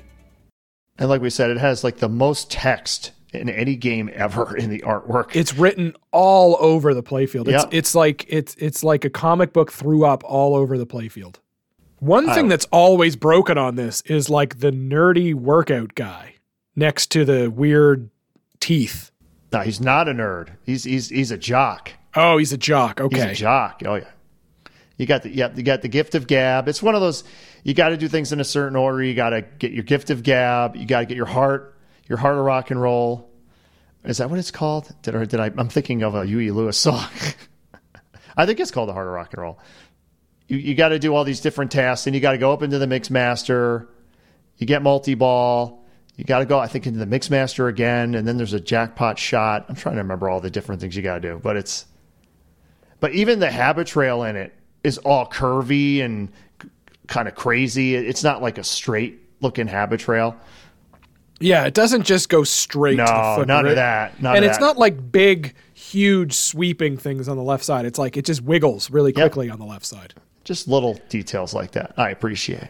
Dennis Nordman is developing his style, right? He's in 5 games now. He's really sort of developing his style, his fingerprint, and it is kind of the fun, not too serious kind of gameplay with some wiggles and wobbles on his habit trails and ramps. He's going to change his style in a few games. As you'll see with Dennis, he doesn't, all his games are not the same. He had different eras. Once we get through this, once we get to Whitewater, we're going to get into, I call the flow era. Party Zone was the next game. That is a party theme. This is the final in the party, quote unquote, party trilogy. August of 91. This is a WPC dot matrix game. The first dot matrix game that Dennis would do. He's still sub 4,000 in his production. So he's 3,862 units. He teams up again with Greg Freres and Jerry Pinsler. This is the only game that he would work on. The mechanics were by Zofia Ryan and Win Schilling. And Zofia Ryan over at American Pinball at the moment. She's best well known as being an awesome engineer at Bally Williams, doing things like the time expander in Doctor Who, a lot of the mechanics on Junkyard. Sound and music by Dan Forden, software by Jim Strombolis and Mike Boone. Now we're getting silly. Party Zone is silly. It's very if you silly. Ask me. I like it. Well, Greg Freres says Williams was even higher than high in creativity. They brought all the art teams together and we could do almost anything we wanted, working together and working competitively. With Dennis, we didn't want to be serious. We wanted to be fun and have fun. Elvira, Dr. Dude, and Party Zone. You can see that in the work. Yeah, if you look at Steve Ritchie, he was really like testosterone, music, loud, fast. You look at Pat Lawler, he was very whimsical. Right, he was some sort of amazing toy, fairly child or family friendly, and you got Greg Freres and Dennis Nordman working together, and they wanted to be something completely different. They just wanted to be, fun. But unfortunately, we're getting into silly now. I like silly. According to Greg Freres, when Star Trek: The Next Generation happened, Steve Ritchie came up to him and said, "Greg, Star Trek, are you familiar with it? Are you a fan?" And Greg said, "Yeah, I'm a fan." And Steve said, "Good, I want to work with you, but I don't want any of that funny stuff on my game. Dr. Dude, Party Zone, none of that funny stuff." And Greg said, "Don't worry, Steve, Star Trek is not very funny." There's an example. They were known as the fun, silly guys by this point. That was their niche. The thing is, Greg Freres also did Fathom, probably some of the greatest pinball art that has ever been done. And none of that was silly or funny. Yeah, true. That was basically a guy getting pulled under the water and drowned by mermaids. The standout part here in this game is not necessarily something like the molecular Mixmaster. Now with Party Zone, we're getting away from kind of these crazy mechanicals and we're moving into some sculpts. Yeah, this has Captain Bizarre. And Captain Bizarre is what? He's a head. He's the guy that talked you through the game. He's a head right in the center of the playfield. He's got like a weird helmet on. Yep. Safety goggles. Yep. It's like he's like a pilot. And his mouth moves up and down, and he talks to you. Plus, this also has, if you remember Party Animals, where it had all like, what was it, 8 different songs. This has, what does it have? It's got 3 or 4, but you can select them. Pinball Wizard's one of them. And then it's got, I think, Chicken Dance is another one. I'm trying to remember all the different songs. Ugh. Wow, not a fan? Chicken Dance, man. Come on. I love Silly. It's got one of my favorite, the Supersonic Robotic Comic. just the name alone. The Supersonic Robotic Comic. There's a dancing crash test dummy. He's on a little rod and just bounces up and down. Jerry Pinsler, he's the guy that did all of these sculpts, all these very fancy sculpts. That was the only thing he's ever done in pinball were these amazing sculpts. You can check these out on IPDB. They're all connected to coils in one way or another, so they all kind of move and dance. He's got crazy ramps, but there's no real crazy mech in this game. He used that kind of in the last one. But what he loses in mechs, he gains in character. I'm like laughing. I'm just looking at a picture of the Supersonic Robotic Comic. He's not funny. He's fast. And he sits in the backboard. Yep. And he's like a 1950s metal robot with those nose glasses. Like the mustache nose glasses. Yeah. Yeah. And he tells jokes that only Captain Bizarre can understand because he talks like. That's literally what he sounds like. Perfect. The left ramp has a huge opening. You cannot miss that ramp. The only issue with the game is most of the game is just hitting that ramp repeatedly. Just over and over. But still, for atmosphere and silliness, it's tough to beat this game. That ramp goes through the backboard. It comes back around. It does a 360 loop. Yeah. It comes back down around to the flipper. Yep. It is a serious ramp. There's no joking with that ramp. Crazy art. You have the Cosmic Cottage. Don't forget that. Yes. There's a ramp on the right side. When those ramps both get down towards the flipper, they don't just sort of drop down on the in-lane or out-lane. They do this almost like the shape of the letter G, right? They kind of like swing around and then drop down, which is kind of unique. Unfortunately, one of the bummers of it is the ramp on the right side is from a vertical up kicker. So you don't get to shoot a ramp and it come around. You got to shoot it and it stops and then it pops it up onto a wire form and then down onto the ramp. So that's kind of a bummer because you want it. I don't know. I always want to shoot ramps. I don't like when there's vertical up kickers to ramps. I find that kind of boring. And it's got the apron, all kinds of custom art on it for matching the theme. Let's see. What does the flyer say about this? You are now entering the party zone. But how is this going to increase my earnings, you may ask? I'll tell you how. Big bang, big bucks. Yeah, I think that's like the jackpot shot or whatever it is, the big bang. When it's time to party, there's no better place than Bally's Party Zone from Midway Manufacturing Company. Players will have no problem with this guest list. None other than the Party Animals, Party Monsters, and Party Dudes. So they're all in this game. They're including Elvira's Party Monsters. And they're drawing on that heritage. Yep. And the Party Dudes from Dr. Dude. They're all here. Once the gang arrives at the Cosmic Cottage, it's a happy hour multi-ball party where players can collect multiple jackpots and shoot for the ultimate big bang. Jimi Hendrix's Purple Haze creates the mood. Oh, yeah, Purple Haze is another one of the songs. Playfield lightning pulses, red. A sonic boom shakes the playfield, and players win over 20 million points. Wow, 20 million. Captain Bizarre turns heads and profits. I don't know. I've played this game twice, and I thought it was fun, but I can see that I can almost guarantee if this was in your collection, it would just start to grain. Oh, I would never own it. But I think for a location, definitely. Definitely. How can you turn down the Supersonic Robotic Comic? I never gets tired of saying that.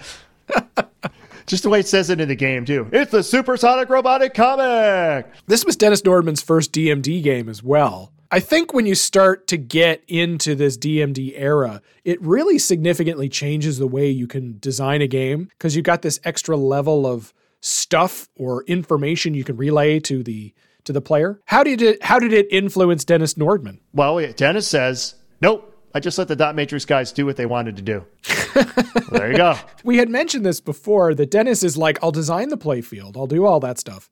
And then he gives it to Greg and Greg makes a game. Well, he gives him the art. Yeah, exactly. He'll really design whatever it is. He'll take it and sort of put it together on the playfield, and then he'll give it to somebody else and they'll wire it, right? He's really hands-off. You had mentioned that we start moving into different eras when it comes to Dennis Nordman. We are now going to begin the flow era. The flow era. It's almost like Steve Ritchie, you think you can make flowy games? Nah, I'm going to one-up you. I'm going to make even more flow. Whitewater is his first game in the flow era. It is a myth and legend sports theme. January of 1993. It is a WPC Fliptronics 2. It sells 7,008 units. This is almost double the unit sales of Dennis's highest game, Elvira and the Party Monsters. John Yausi does the art, mechanics by Win Schilling, sound and music by Chris Granner, and software by Mike Boone. Now, this is also a Williams title. Yeah, it's a Williams title. Not a Bally title. Yep. Still don't really know what the difference between somebody using it or not is. Besides Steve Ritchie, I have no idea. I think we talked about that one of our previous episodes. There was something to do with themes, too. If it had a lot of attractive women in it and stuff, it would always be a Bally. You know, there were actual caveats they had, like what was the theme, and that would also sometimes determine whether it was a Bally or a Williams. Whitewater is an interesting theme because Dennis Nordman's like a motocross guy. He's like we call that like X Games, or back in the day, it used to be called like Extreme. But Dennis said, I never did whitewater rafting, but I just thought it'd be an exciting theme. So we convinced management that it would be good. The weird thing is it has Bigfoot in it. I don't think of Bigfoot typically when I think of whitewater rafting, but he's in there. This has some serious ramps, and we'll get to that in a second. Oh, it's incredible. But there's like one mech of basically a Bigfoot Yeti looking dude. Yep. And he rotates left and right on the top in the middle of those kind of upper ramps. His head can spin 360, and he holds a diverter which moves. And he's smiling all creepy like. Yep, because it's Dennis Nordman. It is, in fact, Dennis Nordman. He's got Dennis Nordman's sort of like mustache, and he has this huge, fun smile, right? Dennis Nordman's a tall guy, so they kind of modeled it after him. They didn't kind of. It is him. And you also mentioned, like, how does Bigfoot fit into whitewater rafting? Well, Dennis says, I remember going to the library and getting a lot of books on whitewater rafting and learning all about it so I could get all the terminology right and make it seem like a real rafting experience. That's where I got the idea for Bigfoot. In one of the books I read, it mentioned there was a river in Washington State with a legend that Bigfoot comes out at night and steals all the rafter supplies. So that's how I got the idea for the Bigfoot character in the game. There you go. Mystery solved. Mm-hmm. On the flyer this time. Whitewater. Go with the flow. Yep. This is also unique in that the title of the game is not on the back glass. Did you ever notice that? I have never noticed that. It's not on the back glass because the game comes with a topper. It's not nothing you had to pay extra for. It came with the game. And the thing is, it's an animated topper. It has like this special foil that gives this waterfall effect. And it's like uncopyable. It's like a Stradivarius, like you can't get the wood to make a Stradivarius anymore. You can't get however they made this foil. It can't be done, or it just doesn't exist anymore. The thing that they did with this topper is something that's called a negative image. And that's what creates that weird image color twinkling thing that it does. It's really, really complicated, and they tried to make it as simple as they could. And it was Greg Freris who convinced Dennis to do this type of topper. There's a whole explanation on IPDB as to the ins and outs of this, but I'll pull out kind of the basics, which is this complicated process what they do is they print layers, and the various layers are designed to be peeled off. And that kind of makes the image shine under the light. But because the layers are different layers, it sheens differently. And for 20 years now, people have been trying to do repros of that topper, and they just can't get it right. It just can't get it right. They've never been able to replicate it. So if you are getting a Whitewater, it better have the topper. Because you're not going to get one. So let's when it comes to ramps, we're in a totally different sphere now, right? So the craziest vacuum formed ramps I think that Dennis Nordman did was probably Blackwater 100. Yeah, you can't beat Blackwater 100, but for just sheer on a Williams game amount of plastic, you can't beat this. Blackwater 100, they were mountains. They looked like mountains. They were just everywhere. This thing is literally a mountain. It is a crazy vacuum formed ramp that then has plastic ramps that the ball travels on kind of interweaved around within it. Yeah, if I remember the ramp kit, I think it's 6 separate ramps, like 6 separate plastic pieces. It also has a custom apron that it's slanted down to accommodate the one ramp. It's like because the ramp on the left side. It's a custom apron. You can't just use a regular apron with Whitewater. It's a custom apron. So you plunge the ball, it goes up a wire form and like basically into the mountain. Yeah, well, did we mention it's a bi-level playfield? Did we mention that?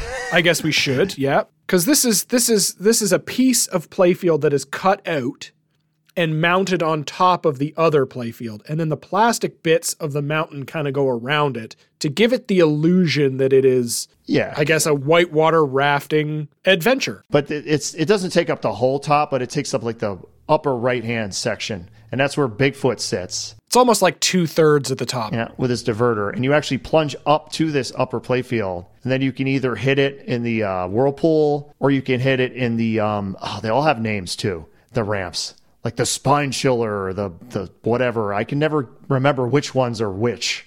But there's the crazy one on the left that's literally, it goes up and down, looks like a roller coaster. Is that called Disaster Drop? That's the thing. They have all these names, and I always get confused about which one is which. They all have signs written on them somewhere as to what part they are. But you plunge up to the third flipper on the top playfield, and you can let it drain to the right flipper.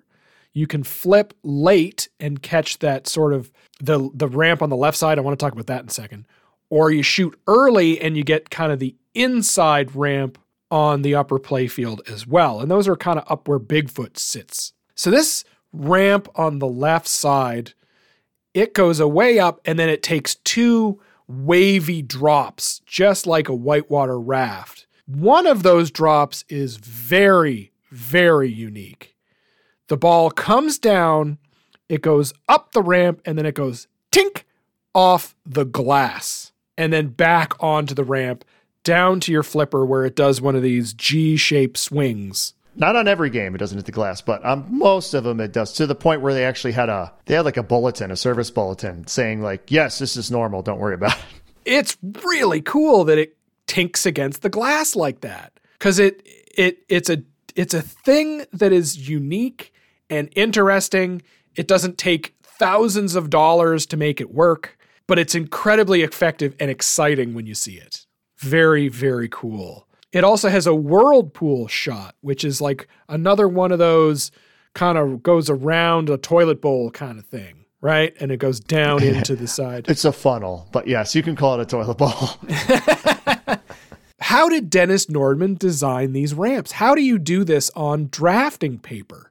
Well, this is where Dennis sort of started using, and really to a higher level than he had used before, something called foam core. Dennis says, the hardest thing to do is figure out what toys you want to incorporate, where to put them, how to make everything fit and make your shot smooth. Some just aren't smooth, but after a while you have experience for what works and what doesn't work. It doesn't always work the way you think it's going to work. So he would use foam core, which is a lightweight, easily cut material. It's often used for mounting photographic prints or the backs of picture frames. And a lot of people make scale models and painting with them. So he would layer these thin bits of foam core down, and then he would basically use various tools to design the shapes of his shots and his models. So that way, when you're shooting the whitewood, you can see how the ball will travel on a vacuum-formed ramp. Then he would provide those foam core designs, I guess, to the engineering team, and they would make it work in production.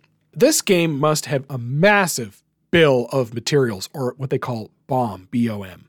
You got the vacuum-formed ramps, you got the vacuum-formed sculpts of the mountains, you've got a Bigfoot kind of toy thing. So I'm sure you got to find ways to make it fit within a budget, right? Well, Dennis said the nice thing about working at Williams, you could pretty much do whatever you wanted to do within budget. But the budget was higher than today, or at least went further. Now, these quotes are from when Dennis was at Stern, like in 2005. So just for a background on that, he's doing Pirates. Pirates of the Caribbean. Yeah, Dennis says, at the time, for the cost of the game, were way higher than what we can do now at Stern. There's always stuff we had to take out. I don't think a game like Whitewater could be made now. Now, again, this was said in 2005. This is before companies like Jersey Jack. I guarantee you Stern's budget's a little higher now if you look at games like Godzilla with a full moving building. Yeah. There was also a running joke at Williams that the design teams would put drop targets and everything, so when management asked for stuff to come out, you just took the drop targets out. Yeah. The only thing I think that would make this game better would be drop targets on the left side. Honest to God. There's the Boulder Garden. They're pop-uppers, but they have cool little boulder sculpts on top of them. Isn't that great? Full theme integration. When you hit it in there, the Boulder Garden. Oh, yeah. Right, and they're down really close to the flipper. right You flipper. can totally get drained out of there, yes. And the pop-uppers actually changed the Whirlpool Awards. Very cool. How's the code on this? I love this game. This is a great game. I love this game.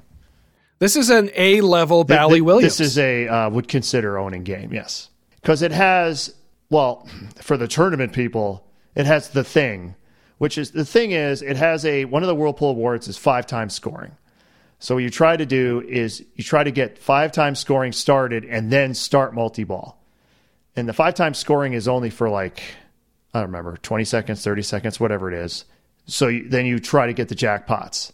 When the multi-ball starts, it just feeds the ball to that upper flipper in the upper playfield, and you're trying to hit the one ramp.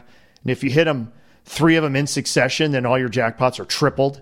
Plus you have a 5 times multiplier running, so you can just get insane scores. But then it also has the vacation jackpot, which is one of the cooler things ever, where you do all the features of the game and you start multi-ball, but instead of multi-ball starting, the game breaks. Like, it literally, the whole game goes dark, like you just broke it. And most players, like the first time they ever get this, if they don't know what it is, they think they broke the game. And then the game will go crazy.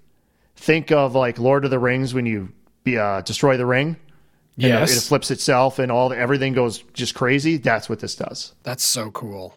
On IPDB, it has a lot of photos of partially stripped playfields. So where the ramps have been taken off, and you can kind of see where the ball is going under there. There is a lot going on under those mountains. Let's just say, like when Williams would do promotional footage for like distributors, like they're all out there on the internet. Like almost all their 90s games, they'll have like they're like promotional, how great the game is. And if it's something like Terminator 2, we keep it uncluttered for easy cleaning. When they show Whitewater, they don't mention anything about cleaning. Yeah, we don't want to bring that up. Because we don't want to bring that up, because this game is obscenely complex with just the amount of crap on it. You are not going to be able to clean this thing easily. This is a lot of fun. I have played this quite a few times. I don't have one locally, so I usually end up playing it when I'm out and about, on vacation or something, when I used to do that. This is a lot of fun, this game. But it does take a little bit of time to sort of get used to where the feeds are coming from. That's the one thing with a newer player that I think might be difficult, because things are popping up out of the mine on the left side. So there's like subways in this game where the ball will move under the playfield and then it'll pop up out of the mine on the left side, which is like a scoop. But you didn't shoot it in there. or it's going to go into somewhere and come up a vertical up kicker into the upper play field. And if you're shooting the whirlpool side, where does it come out? Where is it going? There's a lot of like, where the heck did the ball go? Which is the only negative thing, but at the same time, that negative thing makes this game just awesome. And it also has, when the up kicker on the upper playfield kicks the ball up, it plays the sound from, it's either Comet or Cyclone. They reuse the sound. Gah, slackers. Or, well, I always saw it as they were paying homage to the other game. And the thing is, even though they made 7,000 of these, even years ago, this game was expensive. Now it's just obscene. This was always one of those. Is it Dennis Nordman's best game? I can't say that when I own one of his other games. Well, some people would say his best game is the next one. I'll say Whitewater is his best original theme game. There we go. Demolition Man is a licensed sci-fi action movie theme. February of 1994. It is a WPC DCS system. Sells 7,019 units. Another 7,000 seller. Art by Linda Deal and Doug Watson. Mechanics by Win Schilling. And sound music by John Hay. Software by Ted Estes and Bill Grupp. And this was one of the Super Pin series. The Super Pin series. So let's explain what a Super Pin series is. It's a wide body. Basically, yeah. Let's jam more crap into the pinball machine. Yeah. We need more space to do it. And I used to be able to name them all. Was it Twilight Zone, Indiana Jones, Demo Man, Star Trek Next Gen, Popeye, Roadshow. Is that it? That might be it. There you go, ladies and gentlemen. Ron Hallett. Not only can he remember everybody's social media posts of all time, he can also recite the Super Pin series. Well, the other thing is, because this is a license, they had some issues. Yeah, they always have issues with licenses. Why people hate going and dealing with licenses. According to Doug Watson, he had serious difficulty creating the backlash because the movie production team kept rejecting his designs. Oh, yeah, this story, yeah. And Doug eventually discovered that the rejections were all from one person, Wesley Snipes. He wanted to ensure he did not look like a crazed character on the backlash because he was concerned about his upcoming career in Hollywood. If you watch the movie, Wesley Snipes plays a crazed character. Yeah, he's completely like an insane, hyper-violent criminal. Simon Phoenix. Because of this, the final backlash is much simpler than early designs, and all three characters were given mathematically equal backlash coverage with handsome features. He was concerned. Like, this is probably his best role. Yeah, oh no, that would be Blade. But yet Sylvester Stallone is nude on the side art for some reason. Oh my. Yep. Demolition Man is the 1993 American sci-fi action film. This is directed by Marco Bramiglia on his directorial debut. It stars Sylvester Stallone, Wesley Snipes, Sandra Bullock. Stallone is John Spartan, a risk-taking police officer who has a reputation for causing destruction while carrying out his work. That is the typical 1990s cop movie. The renegade cop that gets the job done no matter what. And Wesley Snipes is Simon Phoenix. And the opening scene, they blow up an entire warehouse. And they actually blow it up because, you know... There was no special effects in the 90s. Well, they had CGI, but it really sucked then. So they actually blew up the warehouse. And it's just quite impressive. So this takes that cop against the crazy, hyper-violent 90s movie and kind of gives it a bit of a twist. And that is that in 1996, because of blowing this up, and I think it was a school or something. No, they blew up a warehouse, and it turns out the hostages were in the warehouse. John Spartan didn't know that, but they blamed him for it. Because he was the renegade cop. Yeah. So him and Wesley Snipes, they get frozen. They get cryogenically frozen, which was a thing in the 90s, where basically you're frozen in ice and you live through your prison term in a humane way. Phoenix is thawed at his parole hearing in 2032, but he escapes. And society has significantly changed in that time, where basically crime and violence have all been eliminated. But it's awesome. Highly recommend. Can't get too much into the movie, but I highly recommend it. It made a crap load of money. Everyone's telling me it was a bomb. It's like, yeah, here it is. Budget 45 to 77 million. Box office 159 million. So yeah, it made more than double what it cost to make. So And the game is based on the movie. So in the movie, there's like this claw thing. I think it's at the end, like in the final scene. So there is a claw toy in the game that you can control. Plus, Demo Man is extremely unique in that it has the handles. It has these big ass handles that you can use instead of the flipper buttons. All of the actors got their own Demo Man pinball machine. No, not. She didn't get one, except for the woman. Yeah, that's super. That was a whole thing.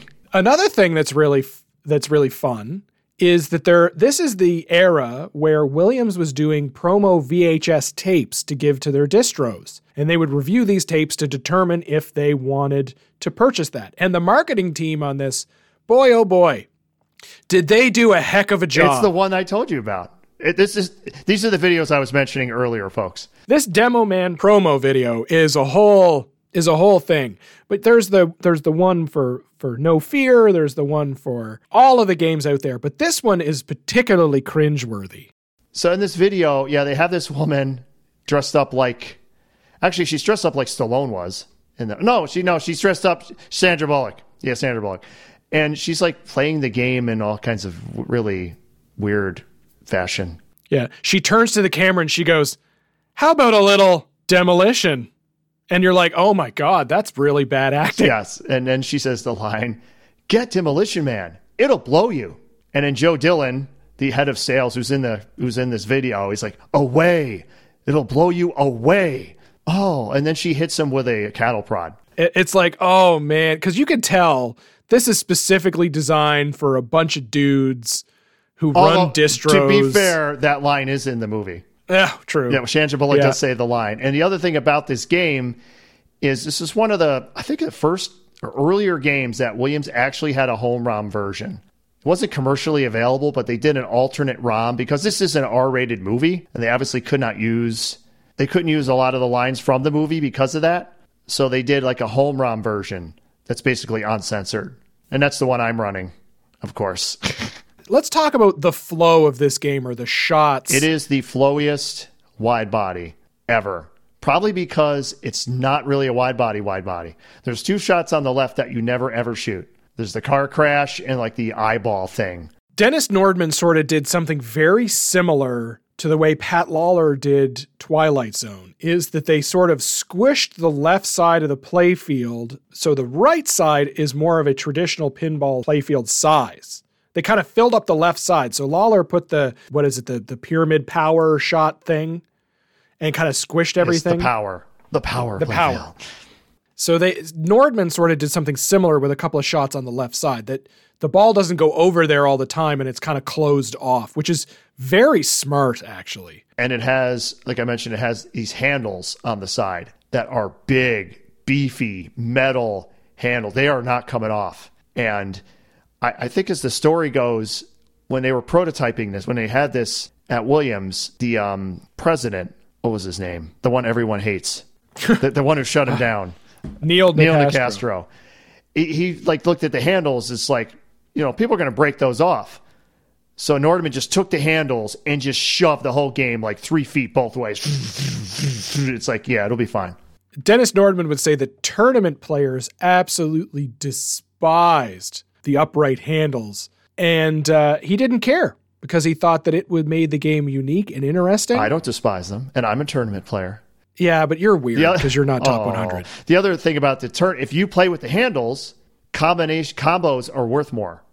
You get a trigger bonus.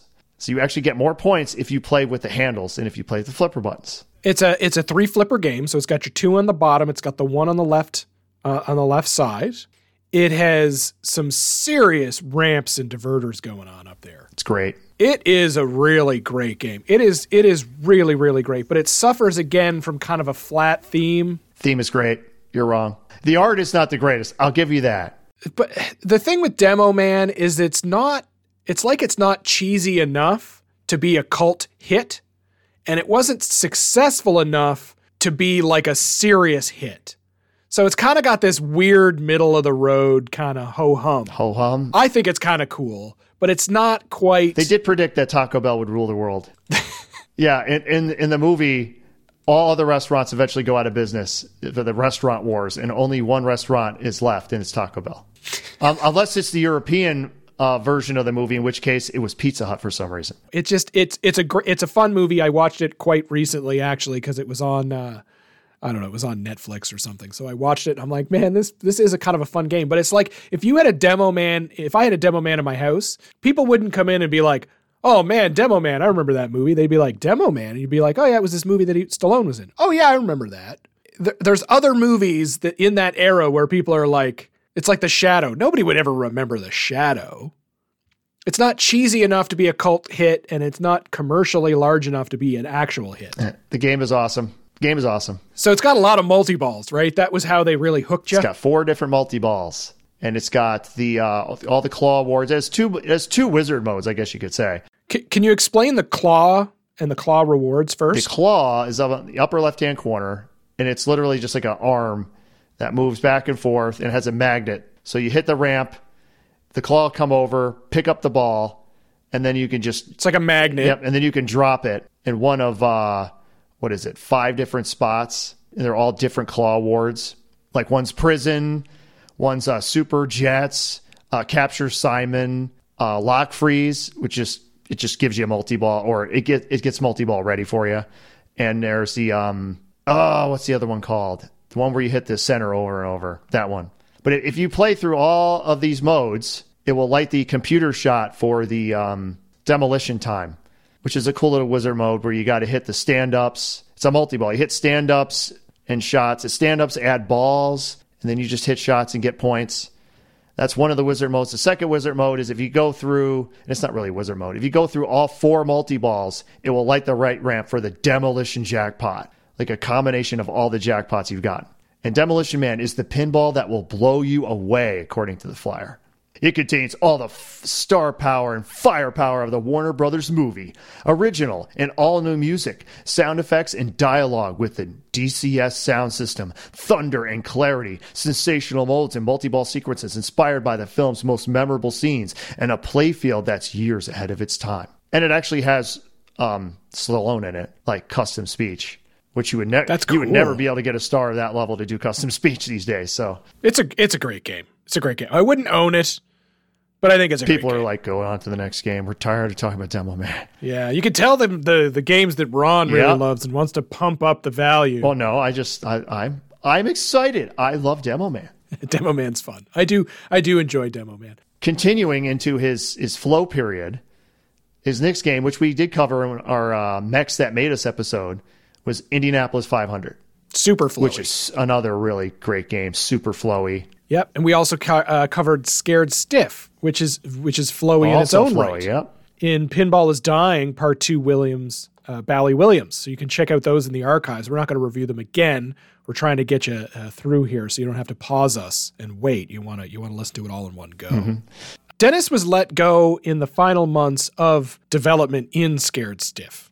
That was during sort of the culling of the herd at Williams during that time. Dennis says, I had no idea it was coming. That was it. I was done. In fact, that morning, myself, Chris Granner, and Paul Height went downtown Chicago for a sound recording with Cassandra, because they were working on Scared Stiff.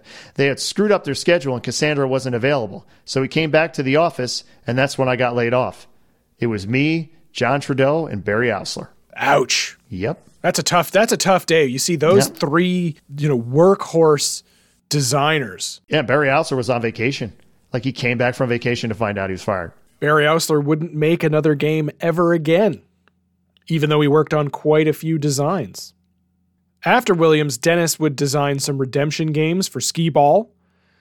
He designed one called Tower of Power, which was actually a very popular redemption game. And you see those in almost every location that has sort of a vintage redemption game. Dennis made some freelance games, which he would sell to Bromley, who was a redemption game provider in the 1990s.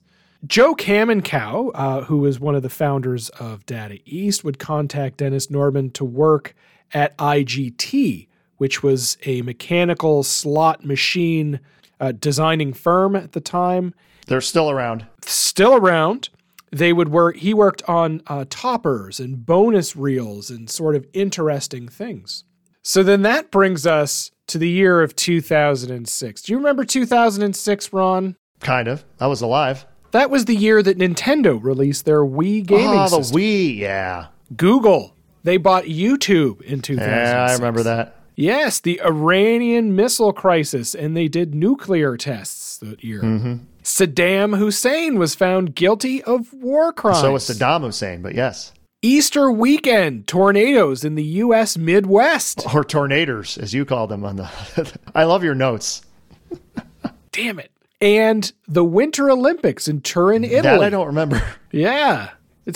We're Canadian, man. The Winter Olympics is like the Summer Olympics, yeah. It's like a big deal for us in Canada. But you know what also happened in 2006? No. Dennis Nordman did his first game in a decade. Oh, my goodness. Dennis comes into Stern Pinball. At this time, Steve Ritchie and a few others were working there, Pat Lawler, and they were contract.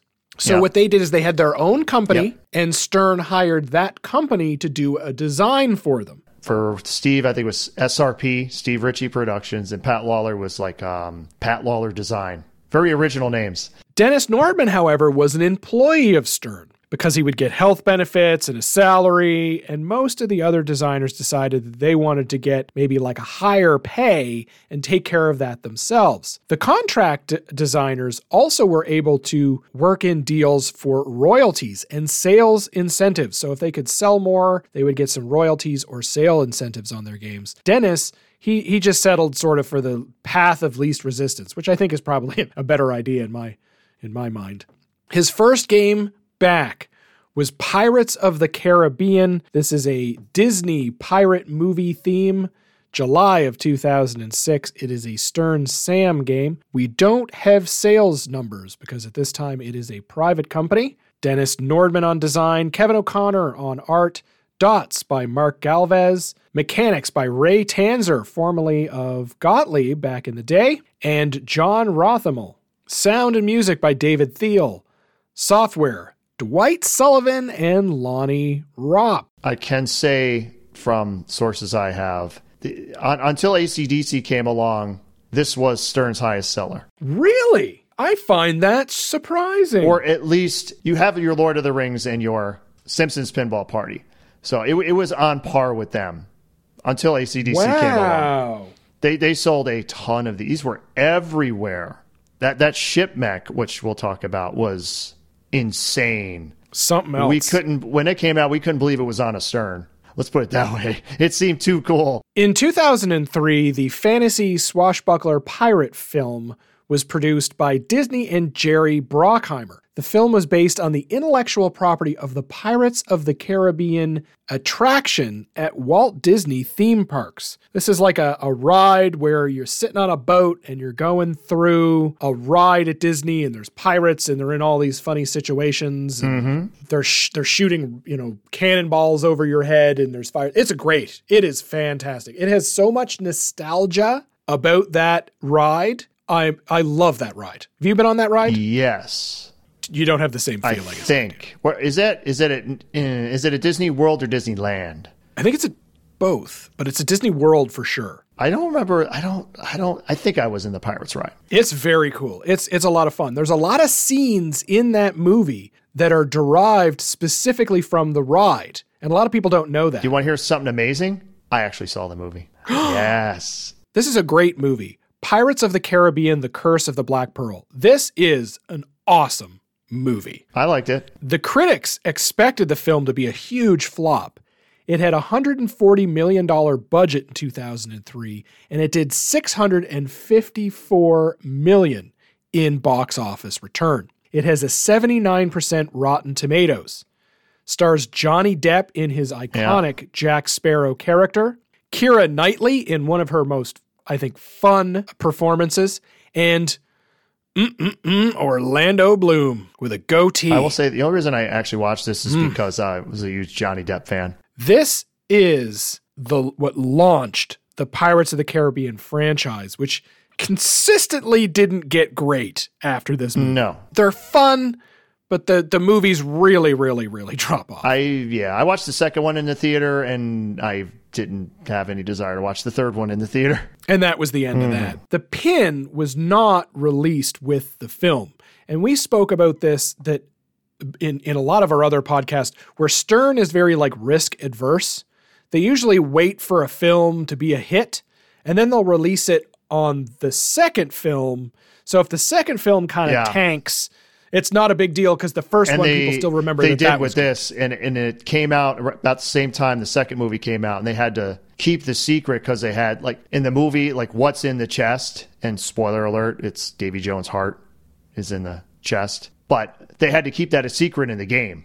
Like, they couldn't release the game until the movie came out because that would give away that the heart, because they have an opening chest in there that has his heart in it. Yeah, the Pirates of the Caribbean Dead Man's Chest was released in 2006, and At World's End would follow in 2007. And this is like that, cliffhanger ending kind of movie with the follow-up. Dead Man's Chest would do $1 billion box office in 2006, which is huge, huge numbers.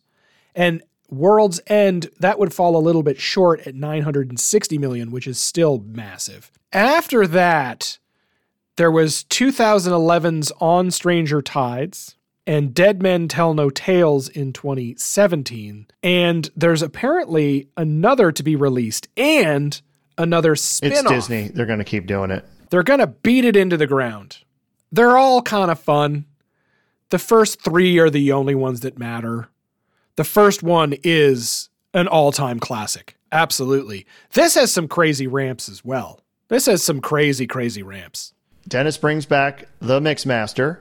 It makes a triumphant return. It's on the left side. Yeah, there's basically almost 3 main toys on this thing. There's a Mixmaster, there's a chest that opens, and then there's the pirate ship. The pirate ship is something And the else. pirate ship was, for Stern, they were not known for having incredible mechs. They would have like a toilet, but they had the ring shot, things like that. But this was a ship that actually, you would hit it and the sails, and people forget about this part, the sails actually move too on it.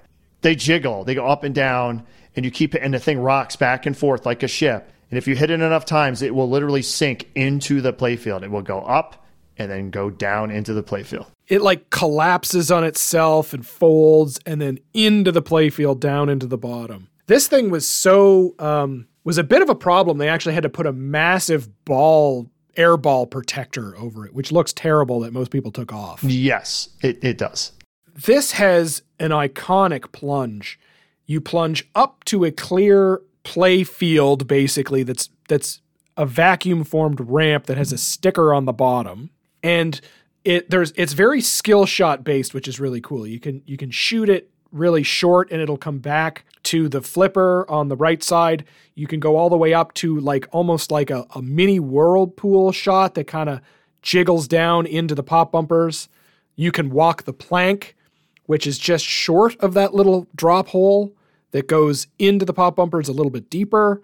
On the left side, there's the rum ramp, which is like a zigzag kind of flowy ramp down to the left side into the left in lane. Yep. And if you're playing in a tournament, you always short plunge. Go to the right flipper and you hit it in the Mixmaster. Yep. You just shoot it up into what's the Port Royal or Tortuga shot. Yeah.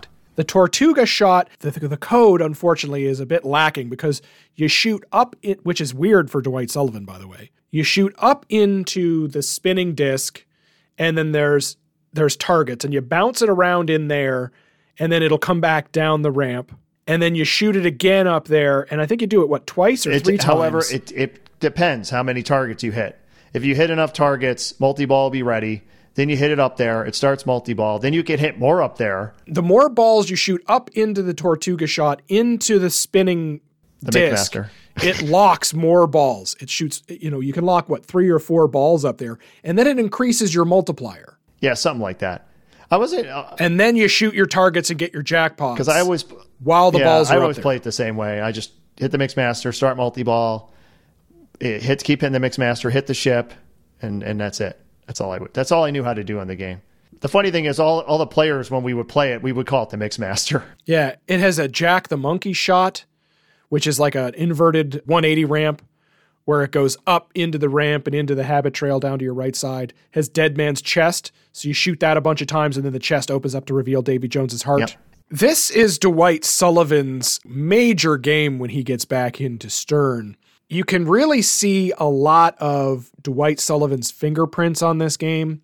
It has a really deep wizard mode to get to. It's got a couple of mini wizard modes things. It's kind of wood choppy, right? You shoot the same shot over and over again, which is kind of a bit of a trope in that late 90s, 2000s era. And the game is a lot of fun. It's very cool. I like this game a lot. It's the anti-flow game. But it is so stop and go. Yeah. Catch the ball, wait, line it up, shoot, catch the ball. Like, it in no way incentivizes you to shoot the ball. It is clunkosaurus. If you think the Simpsons Pinball Party is clunky. So we can tell you've played this game a lot. I have. I like this game. I really do. I like the theme. I like the modes. I guarantee you Gary Stern liked it because they sold a ton of these. Yeah, it's fun. I like the movie. It's a lot of fun. It's got some cool toys. I had a friend of mine who had one of these as well, and I played it a bunch at his place, and I really liked it, but it didn't last long. And honestly, the art is not that bad, especially for this era, the Photoshop era of Stern. It is not bad at all. They didn't put a lot of character faces on it. They avoided that. It has the single best Johnny Depp impersonator I've ever heard. It's not actually Johnny Depp? That's not Johnny Depp. That's a Disney-approved Jack Sparrow Johnny Depp sound-alike. And, man, he was good. He was very good. It's like, I wouldn't mind sound-alikes if they're that good. One of the issues, I think, with the flow and the clunk is that there's no orbit shot. Well, Dennis says about the orbit shot, my reasoning was I was trying not to intimidate a casual or new player. How many of those players have any idea about those kinds of shots? It must have appealed to a lot of people because we sold 5,000 of those at this point. Well, there you go. So he's just basically like, you know what? It doesn't have an orbit shot, but who cares? I sold a bunch of them, so nah. Yep. And you know what? That is actually quite true. 100% true. It's all about selling games. It's about selling games. Is it Scott over at the Loser Kids has one of these, and it'll never leave his house. It means that much to him and his wife and his family that they just love this game. I don't know if it would last a long time in my collection, but I think it would. Well, if you want to sell me one really cheap, 4,000 Canadian, let me know. What does Dennis say the secrets of pinball design are? Well, he says, I don't think there's any one secret. There are several combinations of all elements that can make a fun game. You don't need all the elements in every game. For example, Pirates doesn't have flow, but it's fun and successful. Whitewater and Demo Man had much more flow, and they were successful. I don't know the secret to a successful game because there's just dozens of different approaches. Mm-hmm. As he would prove with the next game. Ron, have you seen the Special When Lit documentary? Yes. The Pirates of the Caribbean pinball machine was predominantly featured in there as an example of new pinball design and code. And there's a really great scene where they have Dwight Sullivan explaining what happens when you shoot the ship. And it is hilarious. Because Dwight's obviously excited to show this. He's super excited about his new game, which is even crazier that they're letting somebody record them before the game is even out. And in this documentary, there's a lot of Dwight speak. And we've talked about Dwight speak before, right? Sure we have. Chuck Ernst says that Dwight speak is when he can't get things out of his head. They are in his head, but he can't get that out. And he just goes on and on and on, which is pretty funny. One other thing that's really cool about Special When Lit is a lot of the tournament players that are featured in this game are complaining about how complicated the new code in all of these games is. It's because they're all old. And now, in 2022... all the 14 to 16-year-olds that are winning championships are like, what's the problem? Seems fine. We're looking at this code and we're like, man, I just wish I could shoot it into the Tortuga shot again over and over and over and get a higher score. You know what I mean? Like, it's pretty funny that was the critique, that Pirates of the Caribbean was too complicated of the code. Stern's manufacturing line is very, very interesting. In fact, they would often put machines on and off of the manufacturing line.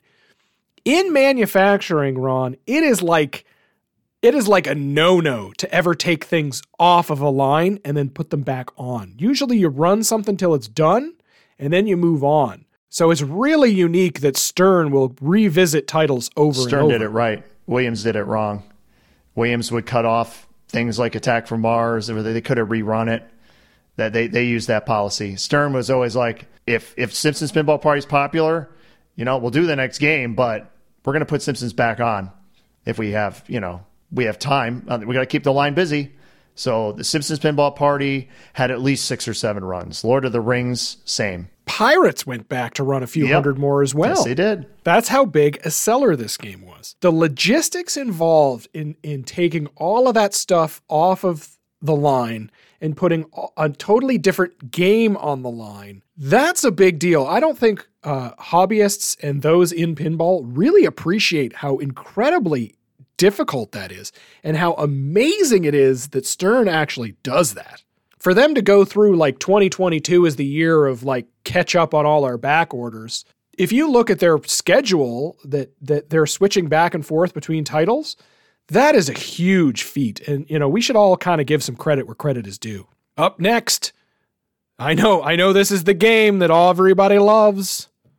Wheel of Fortune!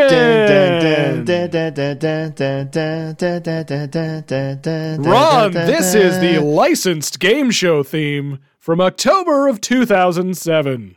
It is a Stern Sam system designed by Dennis Nordman with the art of Kevin O'Connor and Margaret Hudson. Dots by Mark Galvez. Mechanics, Lonnie Ropp. Music and sound by David Thiel. Software by the legend Keith P. Johnson, Lonnie Ropp, and Lyman Sheets Jr. Take it away, Ron. That's your game show voice. That's right. Yeah, this was an interesting game. I'll say that. Why would you choose this? Of all the things that you could choose, why would you choose Wheel of Fortune? I can't answer that question. Dennis says, I like the theme, and I was happy to get it. I think it's the kind of game that you're going to walk up to. We keep trying to do things to attract new players. If we just design games for the hardcore players, we'd be out of business. We have to keep trying to attract new people. Okay, so that makes a little more sense. Keith Johnson says, it skews a lot older than what our demographic supposedly is, 20-somethings in bars. People thought it would be a good theme because, at least around Chicago area, that show was always on TV. When people get off work, they go on to bars. I think one of the biggest problems that occurred in general was basically the south side of Chicago. People thought that was a microcosm of the rest of the nation in terms of what was going on, and I don't know that was necessarily the case. Okay, so Keith Johnson's kind of on the other side where it was I don't know. Dennis says, when anybody walked up to the game, they're going to know exactly what their main goal is and exactly what they have to do. A lot of games are so confusing, and you don't know what you're supposed to do. As a casual player, you just bash the ball around and hope something good happens. But with Wheel of Fortune, you know that you're supposed to solve word puzzles. Yeah, so that makes sense. That's, Wheel of Fortune, I think, is a bit of a turd theme, but he is 100% right. If you're a casual person, you're going to be like, I got to spell words. I'll pick a T, Pat. It has call-outs like that. Well, I remember in Europe, they were like, what? What is this? We have no idea what this is. Yeah, the other thing was that the producers were very hands-on and protective of this license. Dennis wanted to do more silly things, more fun, awkward puzzles to solve, but the IP holders were much more conservative, and they didn't want anything like that. So some of the fun trips that people could win, some of the prizes in the script were all more or less overruled. Wouldn't it be cool if they had a Captain Bizarre head that was Pat Sajak? See, there you go. This game also features original speech by Pat Sajak, the host of Wheel of Fortune, and Charlie O'Donnell, the show's announcer. Okay. All right. So if we go back to the code again, so if we go beyond the theme itself kind of being I don't know what's up with the theme, Dennis would say that Keith got on this game, and I was really happy that Keith was there and Keith was excited. I don't know if he actually was. Well, but he at least faked it. Fake it till you make it. We should talk about the playfield, because the one thing that they don't mess with anymore is the bottom where the flippers are. It's always the Italian bottom, or whatever you want to call it. In lanes lead to the flippers, out lanes. Wheel of Fortune does not have that. This has in the center all these posts and two lanes you can drain through. Yeah, this is very like old school wood rail. And then the out lanes actually, if you drain in the out lanes, you have one of 2 lanes you can go into. You can get a free spin. If you go under the correct lane, you can get your ball back. It's like a second chance. Yep. But the in lanes, there's just one in lane, and it's not kind of north-south and then moves to the flipper. They're kind of already on an angle when they drop down from it's the very, ramps. very Bally-like, I must say. And it's really weird. I'm surprised they let him do it. They let him do it because he sold 5,000 plus units in his previous game. But you can tell that after this, never again. It also has kind of a bash toy in the top with the contestants. Well, they're not bad. They're just bobbleheads. The bobbleheads are the contestants of the show, right? They're spinning the wheel. And it's Keith, Maria, and Lonnie. Yeah, it's Keith Johnson, Lonnie Ropp, and Maria was someone who worked on the line. They literally just pulled her and just used her likeness. I wonder if she even got paid. I doubt it. Keith is awesome. He's got his pens. Yeah. He's got his pens and his tie. He's got his glasses on, his little wispy hair. It's got Lonnie, who looks like he's about to murder somebody. The left side has a very similar shot to Pirates, where there's like a shot behind the ramp, or behind stand-up targets, which is under the ramp. This very similar to Pirates. And it has a very wiggly, vacuum-formed ramp. It's fun. It's very whimsy, right? It's clearly Wheel of Fortune. Like, you cannot mistake it that it is in fact Wheel of Fortune. The main toy is the wheel. The fortune wheel, as it were. Mm-hmm. The Wheel of Fortune. And it spins. It spins. It's fully controlled. It can stop on whatever it needs to stop on. It's a pretty cool toy. The code really shines here. That's Keith Johnson. Again, at this era of Keith Johnson, he is just full of excitement and great ideas. The only issue with the game is the entire industry was tanking. I remember I went to Expo the year they were making this in the factory, and the factory was almost empty. It was not pretty. And I remember they cut this, like they never let Keith finish the code. It never was done. There's like one of the inserts, which is the wizard mode or whatever. It doesn't even light up. Like it's not even programmed. About the unfinished code, Keith says, I don't have any regrets with any game that I worked on other than Wheel of Fortune not getting finished. I'm happy with every single game that I've worked on has turned out good. Wheel of Fortune definitely was on the right track. I just didn't get the extra resources that I needed to get the game done.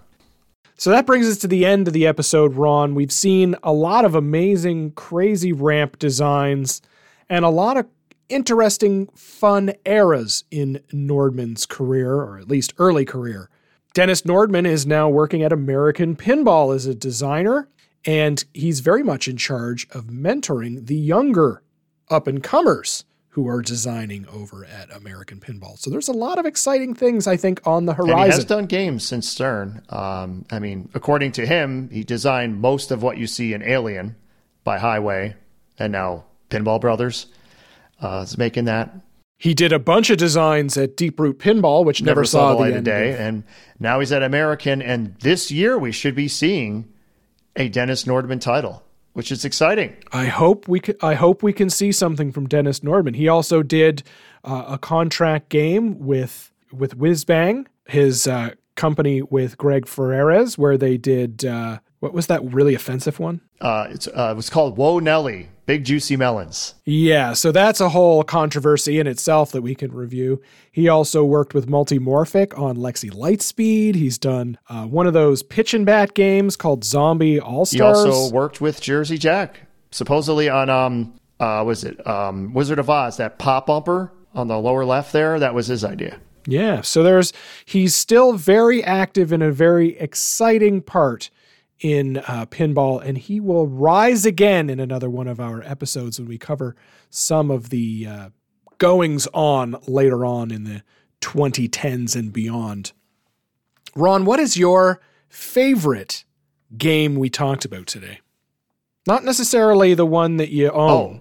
Oh, okay. If it's not the one I own, then it's Whitewater. It's Whitewater. Yeah. I'm going to have to say Whitewater is probably the one that I would love to have in my collection. It's just so iconic, so fun and different, and it's fun to shoot. Probably followed by Indy 500. Indy 500, really? I love that game. I would probably follow up if I had to choose a second game from Dennis Nordman. I'm going to go Pirates of the Caribbean. And even though it's a clunky snooze fest, it's a cool game that I really enjoy playing nonetheless. Well, Dennis has a lot of different styles, and you always got to challenge yourself with new ideas. Dennis says, I still like to experiment with new stuff. And when you experiment, you can fail a lot or not always be successful. But that's what makes the design process challenging and keeps me interested. When I just start doing clones of something that was successful, it wouldn't be fun for me anymore. Wow, that's deep. I wish more designers would take that approach too. Yeah, don't just keep making T2 over and over again. More like be afraid to fail. Although, to be fair, there was a period in pinball where it's hanging on by a thread where you can't afford to fail. It could be the end of the company if you fail. I think at least in the current climate, we're at a point where that is not the case. I think it's time people can take a little more chances.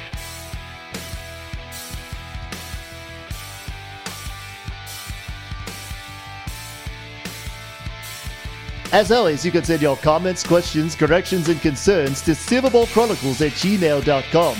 We look forward to all your messages, and we read every one.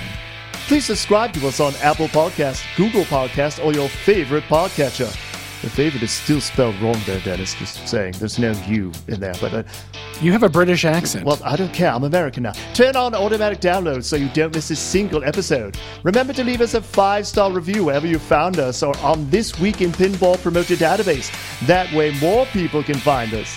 Do you want to plug the shirts, too? Oh, the shirts. Yes, it's silverballswag.com. Go check out our shirts. They're awesome.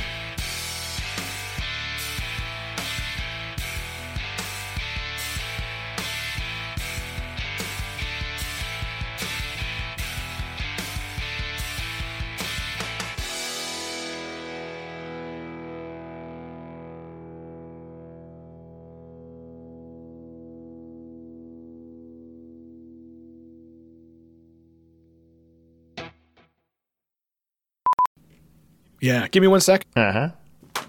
Dying.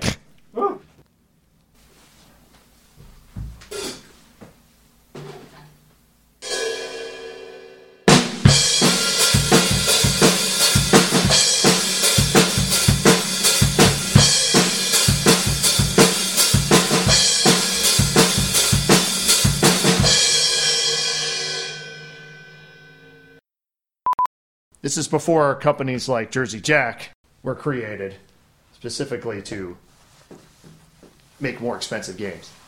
Are you okay? Did you fall over? Oh, I forgot. I moved away from my microphone. Yeah, hold on. All right. All right. How's it going there, Peter? Gotta drain that lizard, Oh! Giggity. All right. So Dennis made a drawing of a pinball game. A pinball game? Wow. It's a pinball game. That's all right. Hey. Oh, Joe. Oh, God. I got it right here. Hold yes. on. Joe DeVola. No. Callahan, Culligan. No. Oh, here it is. Dylan. Joe Dillon. Yeah, Joe Dillon. Okay. Dude, you gotta see this video. It's fucking insane. And that was Elvira and the Party Monster. You can't say party. Wow. Ramps. Ramps are the true highway for pinball.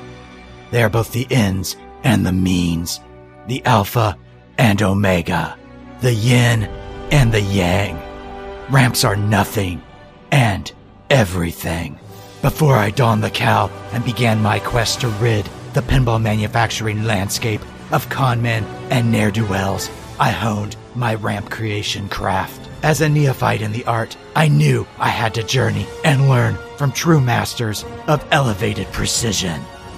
I searched for years until finally, in the Himalayan mountains, I found an organization dedicated to vacuum-formed precision and hot habitrails. They were known as the League of Slap Saves. Their leader, Ramp Al Ghul, took me in and trained me as a master designer, looking at the world under glass not as a two-dimensional playfield, but as a three-dimensional under glass experience. As many know, I learned that Ramp Al Ghul and the League of Slap Saves were not actually pursuing pinball perfection, but instead planned to use the Silver Ball as a weapon against humanity. I stopped them with my fists and rage and superior design intellect. To this day, I continue to hone my ramp creating craft, bolder designs, deeper visions, more expressive experiences. But my priority as a Silver Ball Knight is to ensure we never see a new League of Slap Saves, and false pinball manufacturers who cannot even provide designers with an engineer must be exposed and the pinball community alerted. Such is the fate of the pinball canary in the coal mine, because pinball has shown us all that it is full of people ready to believe in completed games. I am the Nordman.